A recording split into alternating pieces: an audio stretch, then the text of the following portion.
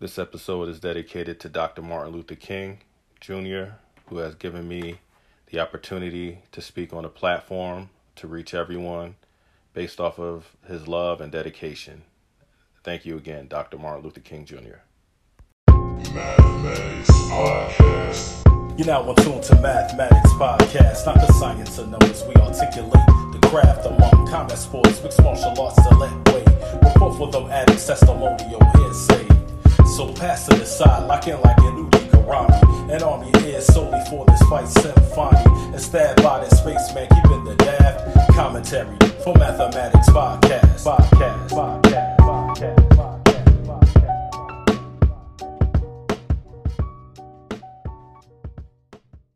One. All right. All right. Greetings and welcome to the Mathematics Podcast. I want to do an echo. Next time I'll try to do like an echo to it. My name, I am one half of the host, Brandon Spaceman McDuffie, and we have our second half of the host, that is Thadbot Gray, aka. I'm a quarter of the host. You're about 75%. Well, I don't like all eyes and ears on me, man. I'm not a big fan of that. My wife was like, so you using that for that? I was like, no, I'm not using. She's like, so you would have just chosen anyone? No, she's like grilling me the whole time. I'm like, no, it's just I don't like a lot of like attention, man. Even though like I'm a goofball at work and I'm a goofball in life. Let's be clear here that you're only adding me to this so it makes you look a lot better. And no. I'm here so I don't have to tuck my kids in. Oh my goodness, that's so terrible, man. Hold on, I'm trying to get this volume up. So I'm your host. Digressing, I'm your host, Brandon Spaceman McDuffie, and we got a second host, that is Thadbot Gray, aka MMA's Brian Fantana. I want everybody to know that you're MMA's Brian Fantana, and that has no idea. When you grow.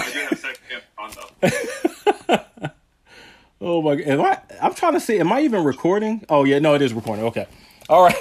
Do I sound okay, or do I sound worse than I do last year? Or last year.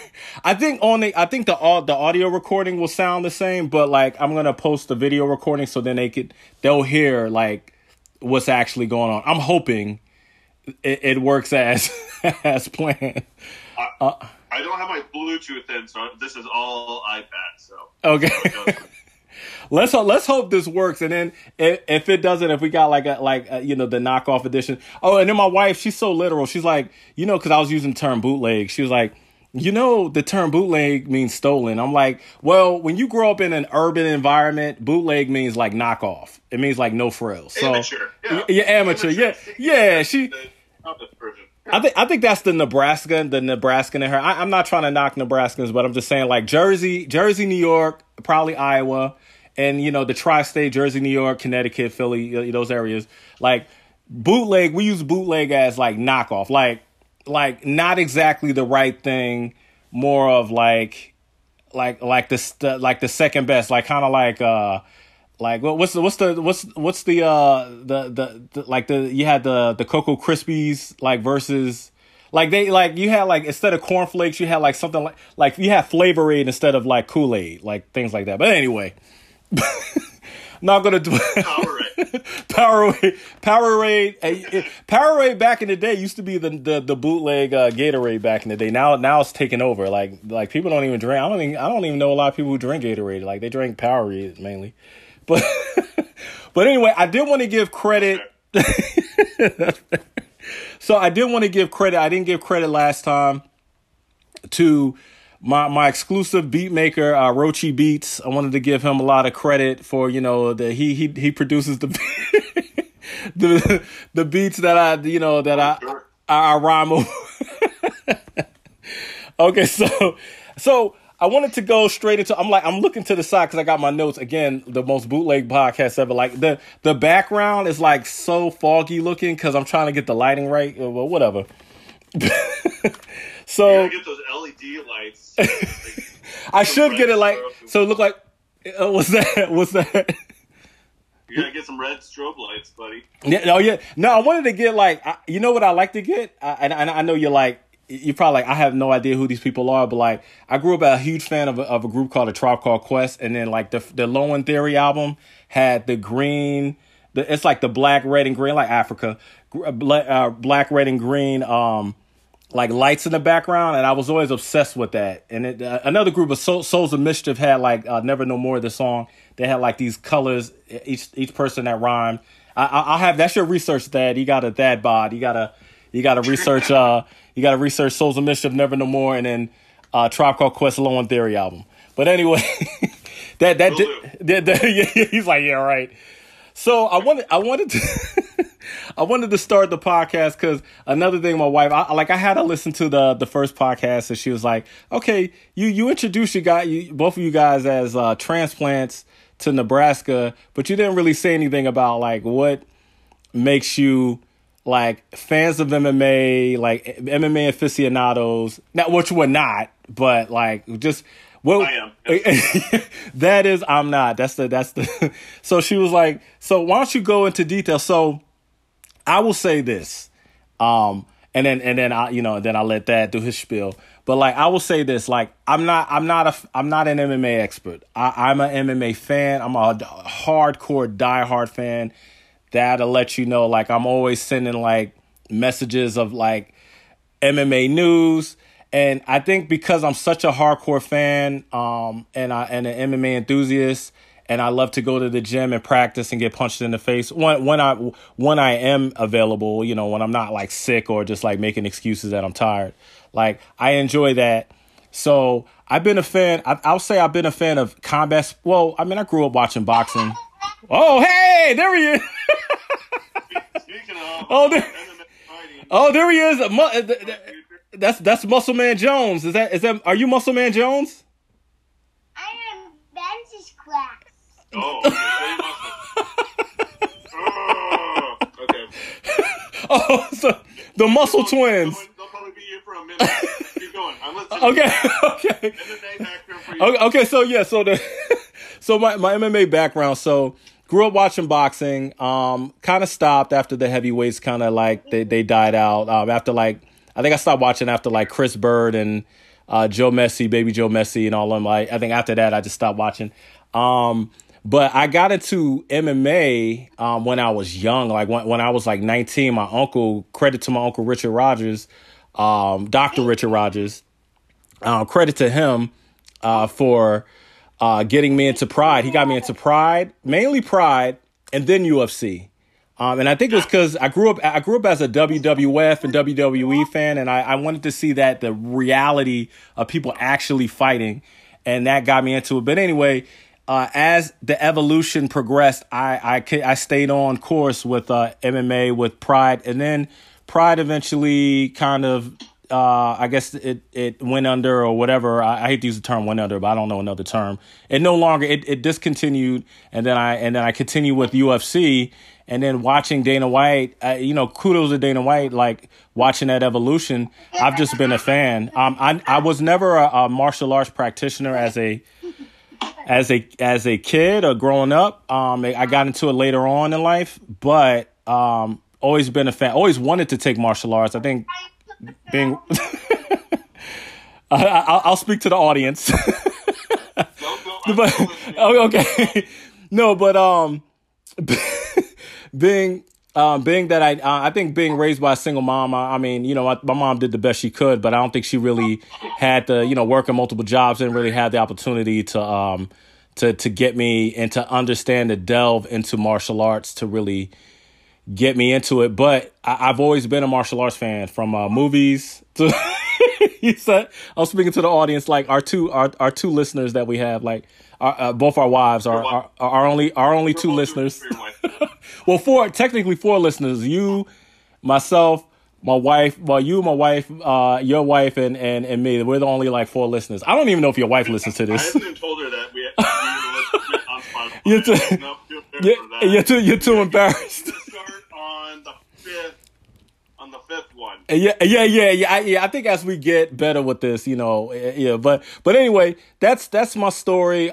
Big Pride fan, watching Vitor Belfort, and I think I don't think I really got into it like during the Hoist Gracie era.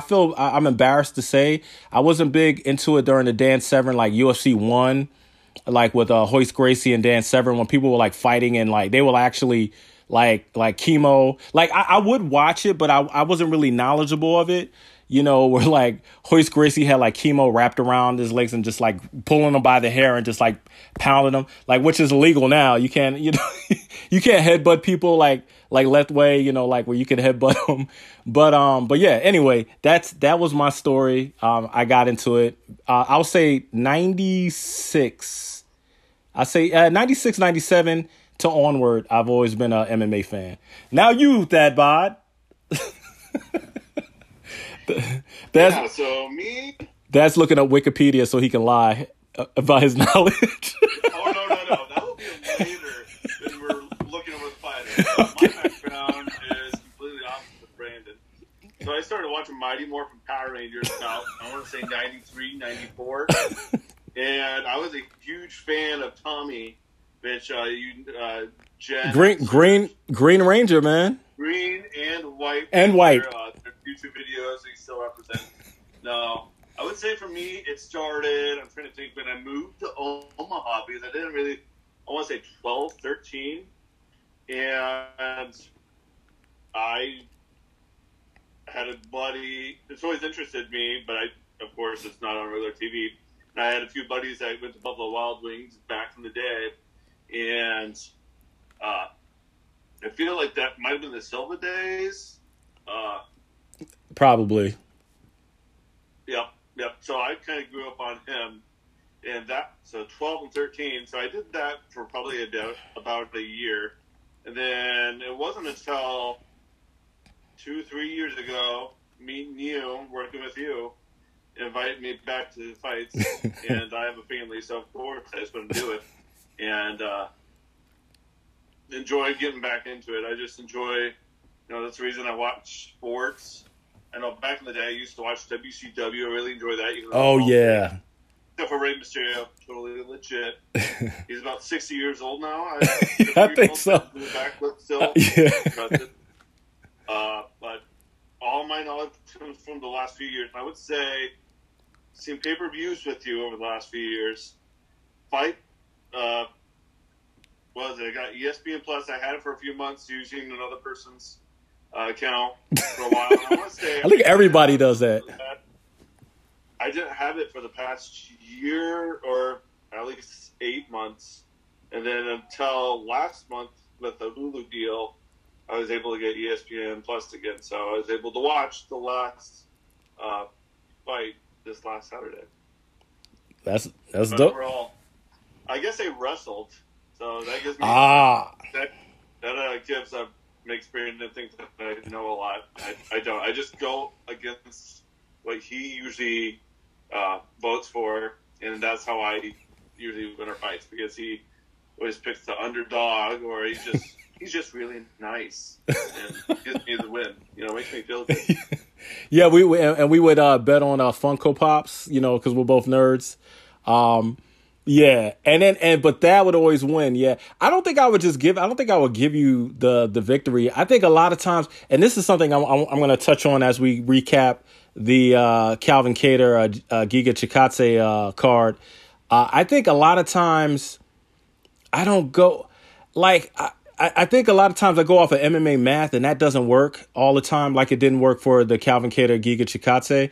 I should have rooted for, I'm going to go into that. But I think when we would make our bets, I would go off of like MMA math, and I would be wrong like half of the time. And I suck at math, which is hypocritical because the podcast is called Mathematics. It's not math. It's not, how it's not mathematics, but, But anyway, but so. I do the same thing just because you don't have the time to actually look at everything all the time, like these nerds, these macho nerds with their stats. And I would say I'm one of them. I mean, I'm not macho, but I'm a nerd, and I do the stat. I just think that I don't know. It's like instinctive. I go off of instinct. I don't take. Yeah. But I will start now after like being shut down with the last. Well, I also got shut down just as bad. I think we lost a decent amount both ways. So with that said, we've appeased my wife's request of discussing our introductions, and I'm hoping, because I got the mic hooked up. Just a side note, I'm hoping that it picks up the other mic, the video mic, picks up I think it will pick up your audio. We'll figure it out. I would recommend taking. I'm trying to think the best way to do that. That'd be interesting. Is I would say the input that you're receiving should be going to your device rather than the mic picking it up. I don't know if you can do that. I'm thinking too much. Yeah, no, I agree, and I'll figure once we're done with this, I'll figure it out. So by the 10th episode, it should be clean, man. Like right now, we're just still figuring stuff out. So some of the things I wanted to address, I wanted to apologize to our 4 listeners, including ourselves. I'm apologizing to you and myself. So I'm self-talk. Who's the fourth? The fourth is the third. The third is my wife, and the fourth, okay, it's not your wife quite yet. So the fourth, I would probably say my brother, because like I think my brother listens to this. Yeah. I don't think nobody from my gym. I don't think anybody from Mixed Gym listens to this. Even though, like, I think I told like a couple people, but I think they just learned. Well, one person I told at the Dynasty Combat Sports, which I'm going to go into that in just a moment, and that was awesome. Awesome experience. But I told one gentleman, and I don't think he got to listen, our friend Mark from DC. We're not going to give his last name, but our friend Mark from DC or Arlington, Virginia. He listened to it, but I think once he heard like a third of it, and he was like, "I'm done, I'm out." But anyway, I just wanted to apologize for the background noise. We're not going to have none of that tonight because we don't have nobody working on anything in the house. Secondly, I wanted to apologize for my stammering. I have a habit of stammering when I talk. I do that a lot. I guess on my mom's and my brothers and friends' nerves, but I try to work on that. And then lastly, I apologize for Thad's volume. I don't know if I fixed that quite yet. But it will be fixed in the near future. And then like this. just scream into the mic the whole time, And then lastly, the length. We're not gonna go as long as we did. I think the first one was an experiment. It was new. That's why it was called The Worst First MMA Podcast Ever. That's the title of our first podcast, The Worst First. Is this the worst seconds? This is gonna be the sophomoric effort. like sophomore effort, or isn't that the term, sophomore effort, sophomore go? So, what's it? I don't know. It's something with sophomore, but anyway, this will be the sophomoric effort podcast or episode. And then I also wanted to apologize. I called Julia Pena. That was me talking fast, trying to improvise, but it's Juliana Pena, the Venezuela vixen. I want to give her all the respect because she is the women's bantamweight champion, and I shouldn't be calling her by a first name that she probably doesn't go by. So Juliana, the Venezuelan vixen Pena. Want to give you respect, and also I want to give Chael Sonnen love. I love you, Chael. I'm not trying to hate on you, but get your, say I'm stammering right now. Get your pronunciations right, man. Do better. That's all I got to say. We're going to watch so many. And then, if I ever run into Chael, man, Chael is going to hem me up, man. But let's go back. We're just going to touch on the co-main and the main event, starting off with Caitlin Chookagian versus Jennifer Maia. I was absolutely wrong. I went by MMA math. I went by her most recent losses and underestimated her. She used, and I should have known that she was going to use her reach advantage because she's longer and her length to not allow Jennifer Maia to close the gap. And then when Jennifer Maia did a good job when she did close the gap, but Caitlin Chookagian outboxed her. I would say even out jiu-jitsu'd her when she took her down, because she had, if I recall, she had more ground control than Jennifer Maia in the first round. I think she did an awesome job. She won fair and square that decision. How about you, Thad Bod? I feel like it kind of went how I expected. The reach definitely was a factor in this match. Jennifer tried getting in there quite a bit, but Chikagan would she played her reach. She knew the length that she had to play, because if they got in, then it'd be a much more different match. But Kaylin played her game. Yeah, absolutely. I agree. I totally agree. So I was wrong. You were right. If we were betting, you would have gotten. I think you would have won one of the BTS Funko Pops, because I think you're still collecting those guys. The BTS one too. Yeah. And then secondly, going into the main event, Calvin Kattar versus Giga Chikadze. I don't know how I underestimated Calvin Kattar. That dude. First of all, I'm sorry I cut you off, but first of all, I gotta say, man, East Coast represent, man. Yo, Massachusetts, Boston, whatever. He's from the New England area. Yo, represent. Much love. He put the pressure and defense on, and didn't even allow Giga Chikadze. He was trying to throw that side kick, the Giga kick, which I fell in love with when I made my prediction. Didn't even allow him. I mean, he caught him a couple times, but not enough where he could set it up, have that pivot or that waist, that, swinging at them hips to throw that Giga kick. Calvin Kattar, man, and then Calvin Kattar did like a good slip and an elbow, like that sneak that Yair Rodriguez, Brian Ortega, like that slip elbow on him. It was just slick. Anyway, phenomenal fight. I was wrong. I'm not hating on any more of my East Coast people, Katlyn Chikagan, Calvin Kattar, anymore. I wasn't even hating on them. It was just more, I just thought their opponents would have won. But I will say I'm rooting for both of them going forward. And I would also say, update, Katlyn Chikagan, she's on her, that was her last fight. So right now she's a free agent. And I think that earned her a multi-year contract. Just saying. All right. What say you there, Thad Bod? I would say my decision, I probably would have gone with my decision before. But holy crap, Kattar, he didn't give a shit about not fighting.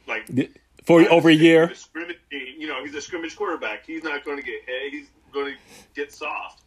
Completely wrong. Yeah. He came in fired up. Even going into the ring, I'm like, he looks like he's trained this whole year. Oh, yeah. This. Him and Rob Font. And you can tell Giga didn't know what he was getting into when he got in there. And Calvin's punches, elbows, he demolished him. Giga tried, I would say, that first round with the kicks, and Kattar didn't give a shit. No, he didn't. He didn't. Yeah, and then he just controlled the rest of it. And I think a lot of us had Google eyes for the Giga kick. And yeah, we did, man. He's done well over the past few matches, but this, he's going to have to turn around, figure out, he needs to rewatch that match again and again and again and again moving forward, because everybody watched him get handed to by Kattar. Absolutely. And also, Giga Chikadze, I felt that he allowed Kattar to intimidate him. I feel like when Giga fought Edson Barbosa, he intimidated Edson Barbosa. Well, I'm sorry, let me correct what I said. Calvin Kattar didn't allow Giga Chikadze to intimidate him, is what I meant to say, because I felt Giga eventually intimidated Edson Barbosa. I could be wrong. I'm not in Edson Barbosa's head, but I felt like when Edson Barbosa wasn't able to do what he needed to do, he got intimidated. And I don't know, felt defeated, I'm assuming.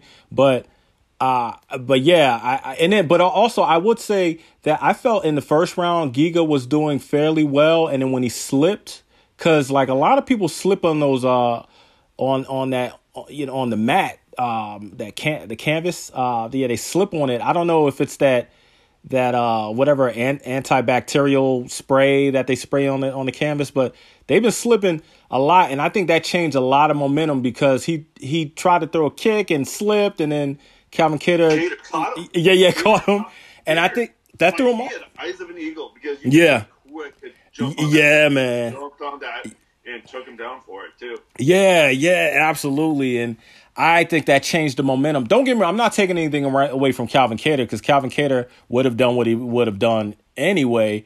But I felt that did change a lot of momentum, and I think that does a lot in the UFC. And I'm just wondering if the UFC needs a real. I don't know. I like Dana White. I think he's a good guy, despite what some people say. But I think he's hard headed, man. I think he's stubborn, and I'm going to go into that. Well, if I got time, about some of the things that I wish he would work on, versus being stubborn or using his stubbornness to work on. But yeah, I feel that I mentioned that to say, I don't think Dana White is ever going to address that, why they slip. Like, I think he's like, well, it works. It's kind of like the gloves. It's kind of like, Trevor Whitman has the Onyx gloves that are awesome. Like, it has like the foam I'm butchering it. I'm paraphrasing, but it has like, instead of your regular, the gloves that the MMA gloves that they use, this has like a type of foam in it to kind of, I don't know, contour to the, it absorbs. I mean, it like absorbs blows, like impacts better. And it's just a better glove. And it's like, and I know it's not just Dana White. It's more of, the UFC. I'm not sure if it's Venom. They want exclusivity from what it was been reported. Like, they want to exclusively own those gloves versus Trevor Whitman being able to go out to like one champion, Chitra, I forget how to pronounce his last name, or Scott Coker over at Bellator or whatever, or PFL, and be able to branch those gloves out to all promotions. But instead, like, the UFC is like, nope, we want it all, as far as what's been reported. So I just think, I think Dana's like hard-headed. But, sometimes you got to be that way to be successful, But anyway, moving on, I'm going to always say that. So I wanted to cover with you some of the news I've learned about Khamzat Chimaev. I do want to talk. Oh, yeah. You did the last one. Yeah. Sorry about that. But Chase is completely wrong on Jake Collier. Holy crap! Oh yeah, man. Jake came out. I told you the whole thing and ended the whole thing. He didn't. He came in knowing exactly what to do. I told. Yeah. Which that was serious. I was like, oh, Chase has done heavyweight for so long. That weight difference. It's that wrestling mindset that I was in. Mm-hmm. But no, Jake has experience times 5 times 10. Yeah. And Chase didn't know what to do because Jake is an actual professional fighter through multiple weight classes. And that made me, feel stupid after watching that. I'm like, oh, okay. I was impressed. Yeah. I'm sorry, I didn't mean to cut you off. I was just like, agreeing with you. No, you can have feedback or comments for Jake and Chase. Yeah, no, I agree. I think out of all the fights, I was dead set on Jake Collier winning, just because I just felt, not exactly his record, but the fact that he fought at a lighter weight, and dude was like in a great, like, cut. Like, you look at him now, you would never think that he looked the way he used to look when he fought at middle and light heavyweight. But I think that memory just kicks in. And what's crazy is he was interviewed afterwards, and he said that he doesn't even roll with BJJ or jiu-jitsu in a gi. He which is crazy. He's like, he's a better white belt than me, but he's like, it's just crazy. As long as he's fought, he's never. But I think the same goes for like Derek Lewis. I don't think he rolls or wrestles. He just uses his pure strength and will, which I don't have. but that was great. No, that was I not to pat myself on the back, but I kind of saw it happening. But yeah, no. So just moving on to a couple things in news. I just wanted your thoughts on this. Is Hamzat Chimaev and Gilbert Burns. Like, we don't have to go into like a breakdown because that'll come up as that fight, as they book the fight card and so forth. But what are your thoughts on them booking that and finally getting Hamzat a fight after Li Liang? I would say I'm excited to fight. Well, I'm just excited to see fights, and then I want to see Burns lose, man. What? Yep. You're not a Burns fan? Dorino, the man. Nope. Oh man, I will say I'm a Gilbert Burns fan. Oh, another thing, I would always say I'm a huge fan. I'm not gonna do that anymore because I was very conscious. Are you of a that. huge fan? I'm a gigantic. I am a huge fan of Gilbert Burns though. But I will agree. Not that I want to see Gilbert Burns lose, but I think Hamzat Chimaev is the real deal, man. Like, agreed. He is the real deal. He is hungry, and it's been said by many that he not just his wrestling, because he moved Jack Hermanson around, and Jack Hermanson's a middleweight. Gilbert Burns fought at both lightweight and welterweight. Got knocked out by Dan Hooker. I just think, man, if Dan Hooker could do that to Gilbert Burns, and I get it, he's progressed over the years, but a punch is a punch is a punch, man. I mean, like, you know, that's something you don't build yourself up to be able to not get knocked out, man. You know, but I think Hamzat Chimaev is gonna. I think he's hungry. He's tired of the fact that he had that long layoff and COVID and everything, and he's just. I honestly see him as a future champion, man. I see him, you know, but we'll go into that in the future. But yeah, I think everybody kind of agrees with that. He's a beast, man. Yeah, Hamzat Chimaev is just, oh man, that dude. They're at another level. Another tier. That's like S plus. Yeah, and as far as I know, he's the only Chechen fighter in the UFC. I don't know of any others because a lot of people get him confused with being Dagestani. He's not. He's from Chechnya, from the Republic of Chechnya, or Chechen. Yeah, but no, that dude is, well, fights out of Sweden. You know, he also he lives in Sweden. You know, trains with Alexander the Mauler Gustafsson. But yeah, I wanted to discuss that. Also, I wanted to touch on and I didn't prepare you for this, but I wanted to discuss. So during that post-fight press conference for the Kattar Chikadze card, because both Kattar and Chikadze went directly to the hospital. I mean, obviously, we know why. Yeah. They beat the crap out of each other.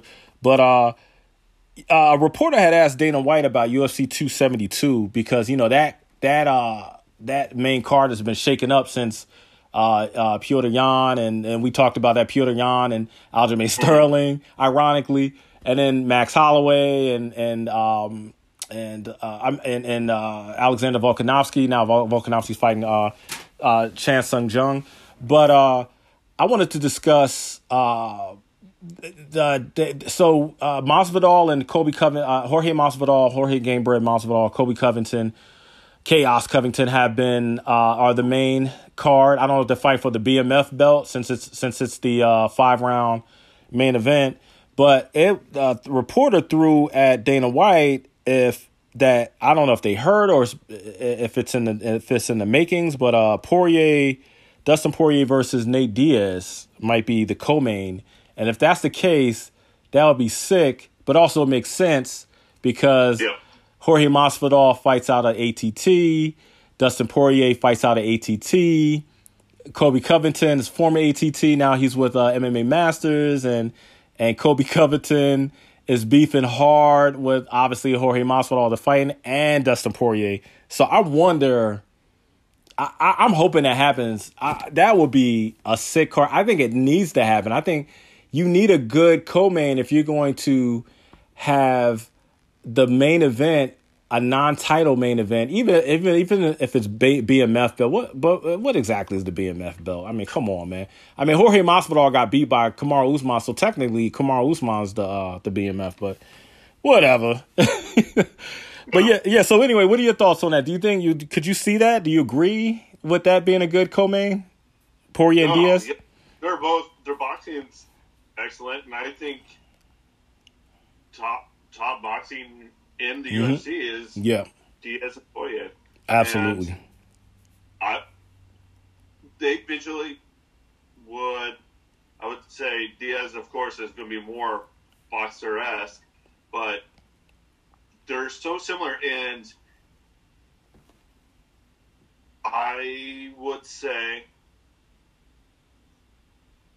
just because I'm like looking at a lot of stuff right now, just like the Jorge and Covington fight, that would be a good, that's a rivalry right there, right? Mm-hmm. And then if that's the card or the fight before the main fight, then that it'd be a total rivalry, which is something that we need. Yeah.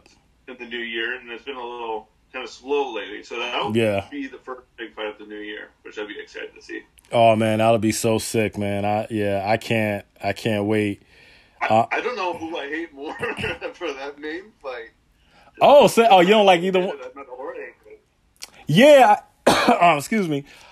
No, I agree. The crazy thing, a lot of people, I'm gonna get flack for this. So obviously, I like Jorge Masvidal as an East Coast dude, Cuban brother. Like I love I love my Cuban brothers and sisters. Let alone that's.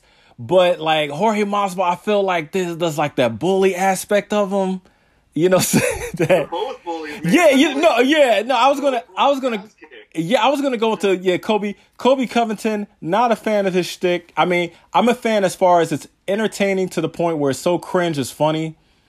But when you hit like what you see with Jorge Masvidal is what you get. You know what I'm saying? With Kobe Covington, on the other hand, there's a lot of reports saying that he's not really that person. Like he might be, and I don't care. I don't care what his political beliefs are because that's not my place. This is the fight business, man. I don't care what you're, and regardless, again, if it's a character, it's a character. You know what I'm saying? And I feel the only reason why I would say that I would probably root more for Kobe Covington is because number one, Kobe Covington. Not that I'm rooting for him, but I can see him winning because he went the distance with Kamaru Usman, and Kamaru Usman gave it his all, in my opinion. And I think, obviously he didn't knock out Jorge Masvidal the first Kamaru Usman's the first fight, but Kamaru Usman dominated him, held him against the cage, took him down, dominated him. He couldn't do that to Kobe Covington. So yeah, I see Kobe Covington, and I'll be honest with you. I'm going to get a lot of hate, from certain sides of the spectrum, political spectrum, but I'm going to probably be rooting for Kobe Covington, man. You know what's weird? I'm going to get hate from that political side of the spectrum, but Jorge Masvidal got the same political beliefs too. So, I mean, you can hate me all you want. They're both, if anything I've heard Covington at least is respectful afterwards. Yeah, exactly. Which, I respect people that put the work and effort out. Yeah. And then turn into a real person afterwards, which myself, I've heard less of that. Exactly. And I do agree, exactly. The good thing about Kobe is he doesn't have that. When I think of 2021, I think of that picturesque Superman punch through Masvidal's face. Oh, I mean, that should be like, if you're going to have a picture background of UFC, it should be Usman. Oh yeah, knocking out. And the spit coming out of his mouth. Just collapsed. That was so perfect too. Oh man! And see, another thing that people didn't notice, I tried this on Josh Krejci when we were Local Legs. Yo, Local Legs in the house, son, and we're gonna touch on that too. But I tried this on Josh. No, I don't think it wasn't the Usman. It was more of the Nate Diaz. But so what they do is they'll smack the your lead hand. Let me see. Yeah. So your rear hand. No. They'll smack the lead hand and then catch you with the rear hand, with the jab. Well, I'm sorry, with the cross. smacking in with the cross. I'm all confused because I'm like I'm looking at my camera and I'm all confused. But anyway, like when I was spar, I would try with Josh. I could never, because Josh is just too amazing with his striking, man. He would always catch me. But yeah, I would but yeah, that's the thing that people don't talk about is that, it's like that element of surprise. You smack the you not you don't smack it, but you knock the lead hand down and you catch him with the cross. And and you just all that power, man. And Nate Diaz did it to Leon Edwards. Ironically, Jorge Masvidal and him got a beef to settle, and then Kamaru Usman did it to Jorge Masvidal. Ironically, so yeah, it's just that's just man, that's awesome, man. But yeah, so moving on from that, did you have anything else to say about that? Okay, all right. So, and then last thing I wanted to report, we don't have to discuss it because this is something we're gonna look out for. Is Amanda Nunes? It's been reported that I think I saw this on MMA Junkie or MMA Fighting. I always get my sources confused. I promise to get my sources better, but MMA. Amanda Nunes is leaving ATT to open her own gym, and I think that's cool, man. I wonder if Dean Thomas is going to be part of that. I mean, I know he's doing his own contractual. Dean Thomas is like Amanda Nunes' former coach. She's a coach at ATT. I think he mainly coached women. He also coached Greg Hardy. But yeah, he was doing his own. He left to do his own kind of. He would contract fighters to train with him.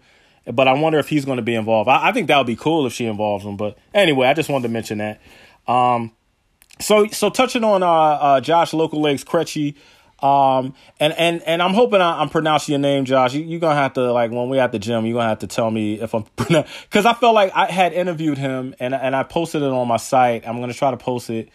I don't know.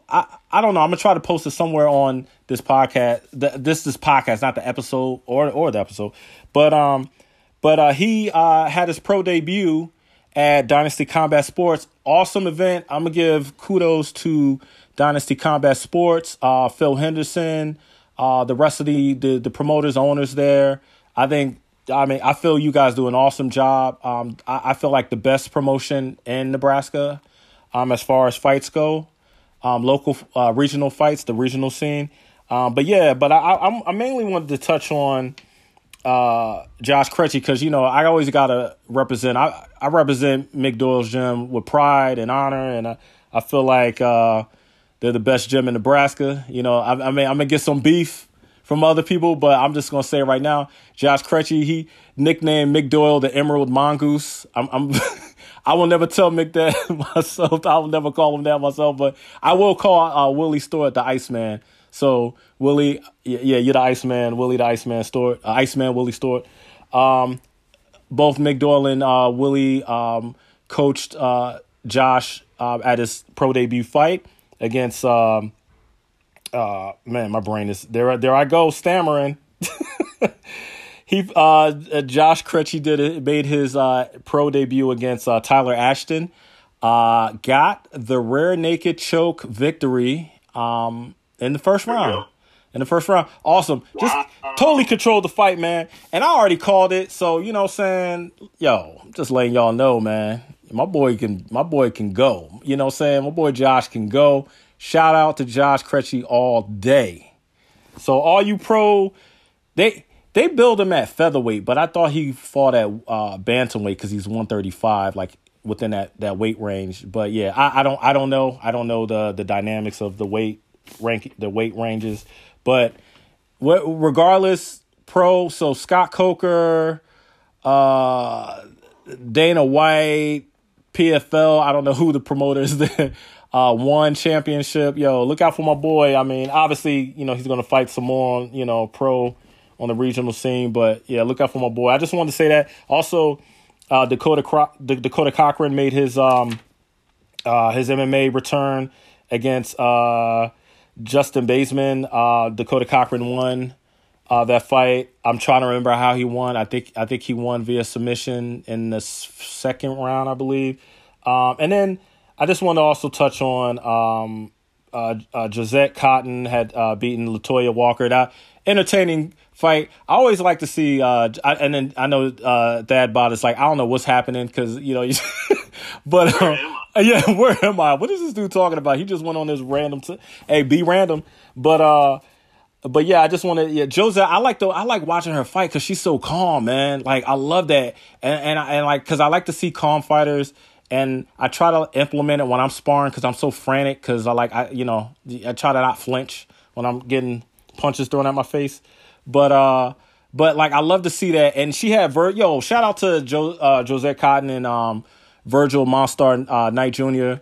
Virgil Knight, man, that dude, I love that. I wanted to interview, but I'm never successful. I'm going to like contemplate if I'm going to even try to interview anymore because it just seems like it doesn't happen. But anyway, I would like to like interview, Josette Cotton and Virgil Knight because I always want to ask. So Virgil Knight, he dresses up the last Dynasty event. He was dressing up in different costumes that he fought. He was like in Spider-Man, like decked out Spider-Man outfit, and then he came out. Yeah. then for his fight, this is like when they were just taking pictures before the fight. Everybody was meeting up, and then for the fight, he walked out to like the Jeepers Creepers dude. I don't know what his name, the Creeper, I guess. He was dressed up like that guy, the Jeepers. Brandon. Yeah. Brandon. Yo. That's what they call it, Brandon. Oh, his name is Brandon? Real name is Brandon. His name is Brandon. He kind of looks like me, bald, but when I grow the hair out on the side. But smile, it's scary. But no, yeah. Yeah. But no, I just wanted to mention that because I like the way Josette Cotton, like she's just super calm when she fights, man. It's just I don't know, I just find that impressive that she could be calm while and I feel like that's the best way to fight in my opinion. And then Virgil Knight, I just like that dude. He's like a young Rampage Jackson in my opinion. But anyway, moving on. I'm not going to touch the whole card. I mean, I thought it was a phenomenal card. I thought it was a phenomenal night. Got to meet Houston Alexander. Got to talk with him. I ran into Derek Minner in the hallway. And I know he was busy because he's coaching his fighters. And congratulations to his fighters that won. His fighters are awesome. But I totally, the people who I saw Dakota Cochran talk to him, I didn't want to bother him. My thing is this, like, after your fight, I don't really want to bother people after the fights. I mean, whether win or loss, because you're tired, you're exhausted, and then plus you're focused on you. And I wasn't. And then also the card ends by like midnight, and I'm 45 years old. I'm old. I have brain fog by the time. I just can't think clearly. I'll probably be umming and ahhing the whole time I'm trying to interview people. But that's the opposite of work, because I remember that every time I was done with work, I just wanted to go home and relax. And then you'd eat the party. Then you would just start talking about something. Mostly his X-Men figurine. I was like, that's right. X-Men or Venture Brothers. No, we ain't talking about it. Hold up. We're going to talk about that towards the end. And I said we're not going to go past. We're already past I don't know what we're talking about, but keep going. Yeah. But anyway, so that was Dynasty Combat Sports Seasons Beatings 2022. Awesome card.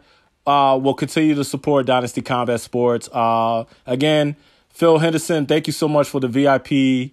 You're probably not ever going to listen to this podcast, but it's really appreciated. I wanted to shoot you a text and let you know that I really appreciate it. I will, but I think I just got sidetracked with the weekend, but I really appreciate it, and always happy and welcome to attend more. Probably not going to interview people because I just think I'm just not successful, and plus I don't have that. I'll interview people like on like Skype or like if I have a real good personal relationship with them, but I don't think I'm gonna do it at the fights, man. I just have too much respect for the fighters to be trying to bogart them. I'm not Ariel Helwani where I'm and I like Ariel Helwani, but sometimes I feel like Ariel Helwani is just kind of like he pushes stuff a little, yo, ease back a little, man. But and I have the right to say that because I'm 6'1", but I still probably get knocked out by many. But anyway, so let's touch on the upcoming pay-per-view Saturday, UFC 270. Did you want to cover the whole pay-per-view, or did you want to cover the main event? We can can just do the main. Yeah. I don't have any good information for the prelims. Yeah, because honestly, I'll be real with you. Like, I'm aware of fighters, but like the fighters, I'm not too. I mean, I know who Tony Gravely, Trevin Giles, Matt Frivola. I mean, obviously Matt Frivola. I mean, New York. You know, come on now. But and Kay Hansen, I'm aware of her. But the rest of them, not too familiar, and I feel like it's just air filler. You know, so let's go ahead. I'm just trying to pull it up now. I'm like talking and trying to. That's my multitasking going on. You know what I'm saying? But I do want to say that I wanted to see. I'm going to botch his name, of course. Mofsvar Evlov. Oh, Ilya Topuria. Okay, let's touch on that one because that one is going to be a sick fight. So yeah, let's start off with that because it was kid. Yeah, because I think Mofsvar has COVID. Oh, you're right. You're absolutely right. And when I was seeing Mofsvar, holy crap! I was impressed by him. Oh, because his striking is tight. Yes. His takedowns, probably the fastest takedowns I've seen absolutely in a match. And so when I heard that, I was like, wow! I've been researching / enjoying watching him fight for probably a good 20 minutes, half hour, and then I was like, oh, he's not even part of it. And then Ilya has a smack talking video. I was like, well, whatever. I guess Ilya looks good too, but I was more excited for Mofsvar. Yeah, and honestly, I felt oh man, I'm gonna butcher the name Mofsvar, but I felt like he was going to win that fight against Ilya Topuria. But yeah, when I saw and again, I'll go back because I don't have his name up right now. I'm going by you, Mofsvar. I felt like when he fought against, because I'm a huge Hakeem Dawodu fan, and I thought that Hakeem, I didn't know where that fight was going to go. I thought it could have gone to decision either way. This is before the fight started, but I was rooting for Hakeem Dawodu because I'm a fan of his. And I saw Mofsvar, man, that dude just like controlled the entire fight. So tight. Just crisp. Yeah, absolutely. So that I think that they need to postpone, in my opinion, any fillers. I think that Ilya Topuria and Mofsvar Isloev, or however you pronounce his name, I think that they should fight. I think that should be the pinnacle fight. So moving on to the main card. We're just going to cover the main card. Let's start off with Cody Stamann versus Said Nurmagomedov. Who do you have in this fight, sir? I have Said. I don't really have too much information on that. I enjoy the way Said fights, I would say, compared to what I was seeing for Cody. That's about it. I put time into Cody, but I don't. He's coming off of some losses. His last win was over your boy Brian Kelleher. Yeah, that was an awesome fight. But I would say Said coming in he has much more. He's dominated virtually everybody he's gone against. And his only loss was to, I'm going to butcher his name, Raoni Barcelos, who's,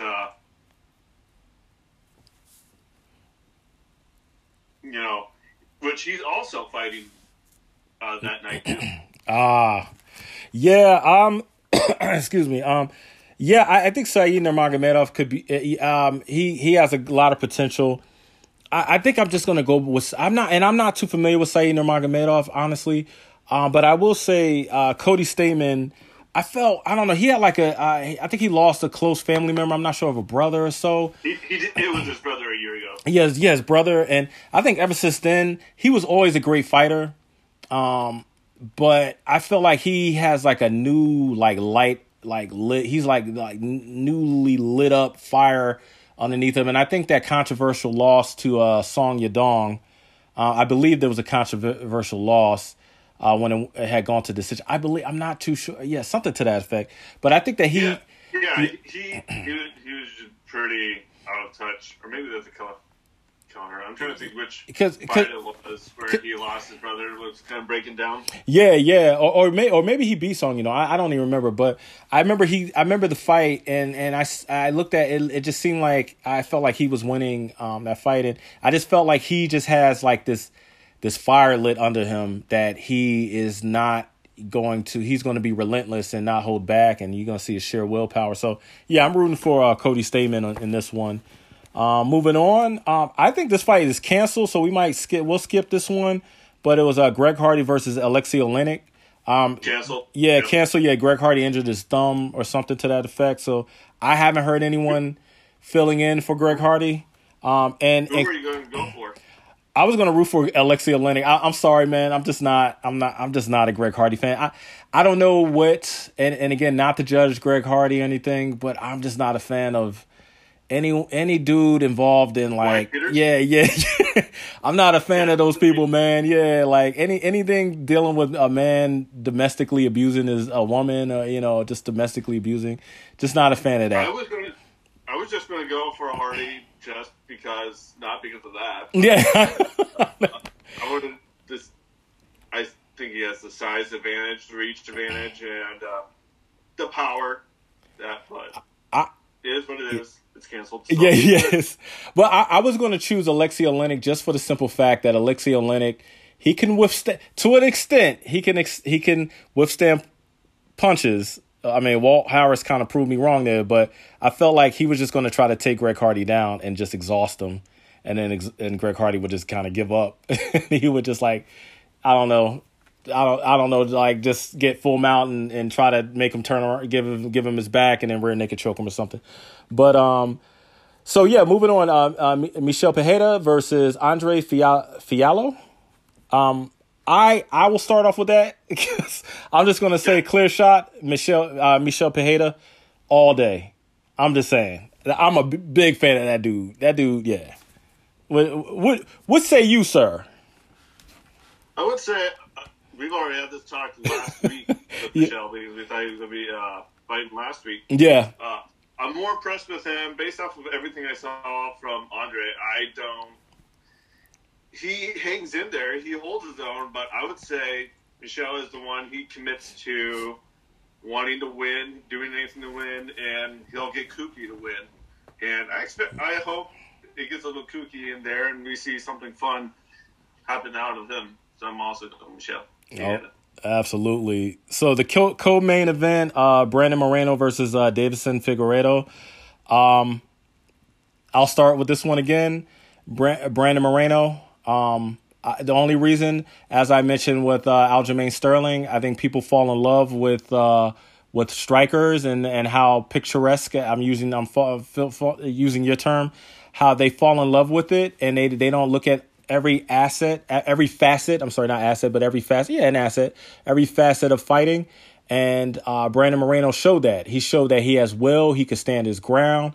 Throw out some crisp jabs, crisp combos, but also, withstand any blows, have proper foot movement, proper feints, because that's important as well, but also took Davison Figueiredo out and submitted him. And I feel like it might not go the same way, but I feel like Brandon Moreno is going to be crisp and clean, and he's going to win this again. Oh, minor note, Brandon bought Lego sets. Right yes, and he's a nerd. And he's a nerd. Marble Star Trek Lego sets. He didn't put them together. They're still in his closet. Oh, so if you check it and see the multiple, they're probably missing like that 1 or 2, 3 pieces from the set because he lost them in his house. He's very disorganized. Yeah. Yo, fun fact, Dan Hardy, not Greg Hardy or Greg Hardy's brother, but Dan Hardy is a huge Star Wars and Legos fan. So Brandon Moreno, Dan Hardy have my utter respect because they're openly profound nerds and they don't care because they'll beat you down anyway if you got something to say about it. I mean, if you start with them, they're not going to just actively try to hurt you. But anyway, what say you, sir, about Brandon Moreno versus Deiveson Figueiredo? I'm going to go Deiveson Figueiredo. Oh. Hey, I enjoy both of the fighters. I love Brandon Moreno, and I appreciate we're watching this for a third time because if it's there's going to be the random good ones, but we can count on this match on being probably top one of the night. Yeah, and I would say I was most impressed with Deiveson Figueiredo's first match. I would say that's where I'm going to get my bias from. Is he has a lot more solid hits, like you said. He's more of a striker. He's now aware of Moreno's ability to submit and keep distance. So I think he's the better striker. He now knows that he has distance, and if he plays the game of keeping his distance and at the same time not going to the ground, because Moreno, I think, will dominate, he could win the thing, and I think he's coming back with the fire on this one. Yeah. This whole time. Yeah, we've been on mute. No, it stops because I start recording on Anchor FM. Anchor shout out. I mean, ain't like we getting any but any promotion from them. But I had to. But it got a good portion of what you were saying. But yeah. So you were saying again, who are you choosing out of Brandon Moreno and Deiveson Figueiredo? Going Deiveson Figueiredo. Okay. Just because his strikes in the first match that they had, I felt he's the more solid fighter. He's now aware of the submissions that Brandon can put him in. So if he keeps his distance and doesn't go to the ground, or if he goes to the ground and knows shit's going to hit the fan, you got to get up. That's right. And he's been training. Game, right, and I think he has a fire lit after getting beat the second time. Yeah, and he's been not about that second match. Yeah, and he's been training with Henry Cejudo, so that is a major factor. That's the former club for Brandon Moreno too. Yeah. Oh yeah. And they have that little beef going because Henry Cejudo saying that you're turning against me or he was, I don't know, something about some rumors. There's always some rumors about you weren't. I don't know, something about their former training together, something that happened, transpired. But yeah, and some drama there. Yeah, some drama. And John Jones has been training with Henry Cejudo, so I'm pretty sure he's been training with Deiveson Figueiredo as well. So a different look might help him out. But again, I'm going with Brandon Moreno. Last but not least, as far as fights go, UFC 270, Francis Ngannou, heavyweight champion versus Cyril Gane. What do you have there, sir? Who do you have for this one? This is a hard one, man. I spent a lot of time wasting my time on this match because it could go either way. Because I felt like one day I was feeling Gane because I just want Ngannou out. Yeah. He's a bit sloppier. Gane is much more perfected fighter. Yes. But when you look at Francis, he's sloppy, but he's virtually right now the UFC's version of the Hulk. When the Hulk matches, Hulk wails, man. Yeah. I understand Cyril Gane is, ex-teammate and everything, but Francis, he's gotten his losses, but now that even he himself knows now that he can Hulk smash better than anyone. And so it could go either way in my mind, but currently my mindset is, tonight, I'm thinking Ngannou. But I'll keep talking. So we all know Cyril Gane's game plan is to go the distance, or at least wait till Ngannou's going to be tired. And we all know Ngannou's game plan is knock him out. Try to stay in there as long as possible. Yeah. To wait for the Hulk's perfect time to Hulk smash. Mm-hmm. But that's you're playing the Floyd Mayweather game, man. Floyd can measure that better than Ngannou. Ngannou's still doesn't know how to measure the length of time compared to Gone. And that was something else that I was thinking was, Gone knows, literally from his name, he's going to be gone. Like, once Ngannou starts flailing, you get the heck out of it. He's man enough to admit, fuck this. I'm going to back the fuck away and come back in. He's allowed to do that. It's going to look cowardly to the rest of us. But if he's planning on winning to win the whole thing, that's going to be your game plan. Is you got to dodge/run, because you can't dodge and Ngannou's punches, man. Those are legs coming out. So he's going to be, dodging half the ring, running away to survive and win the match. But I'm going to go, dang it, I'm going to go Ngannou, because the rhythm right now is Ngannou. No, I can respect that. But I'm going Bon Gamin. I gotta check with my man Halali how to properly pronounce it. I forget what that's Cyril Gane's nickname. Or Ariel Helwani has deemed him the French Prince. Yeah, it's like the Fresh Prince, but the French Prince. But anyway, no, I'm going with Cyril Gane, because at the end of the day, they train together. I feel like Fernand Lopez, Cyril Gane's coach, trainer, and Francis Ngannou's previous trainer, who they're having a beef with, I think he has a pretty good feel of what Francis Ngannou goes to. His go-to is, slang the meat sledgehammers at you, when all else fails, or start off with it. But I think obviously Francis Ngannou is more calculated now and has more of a strategy under Eric Nixick, but I still feel that that's still not enough time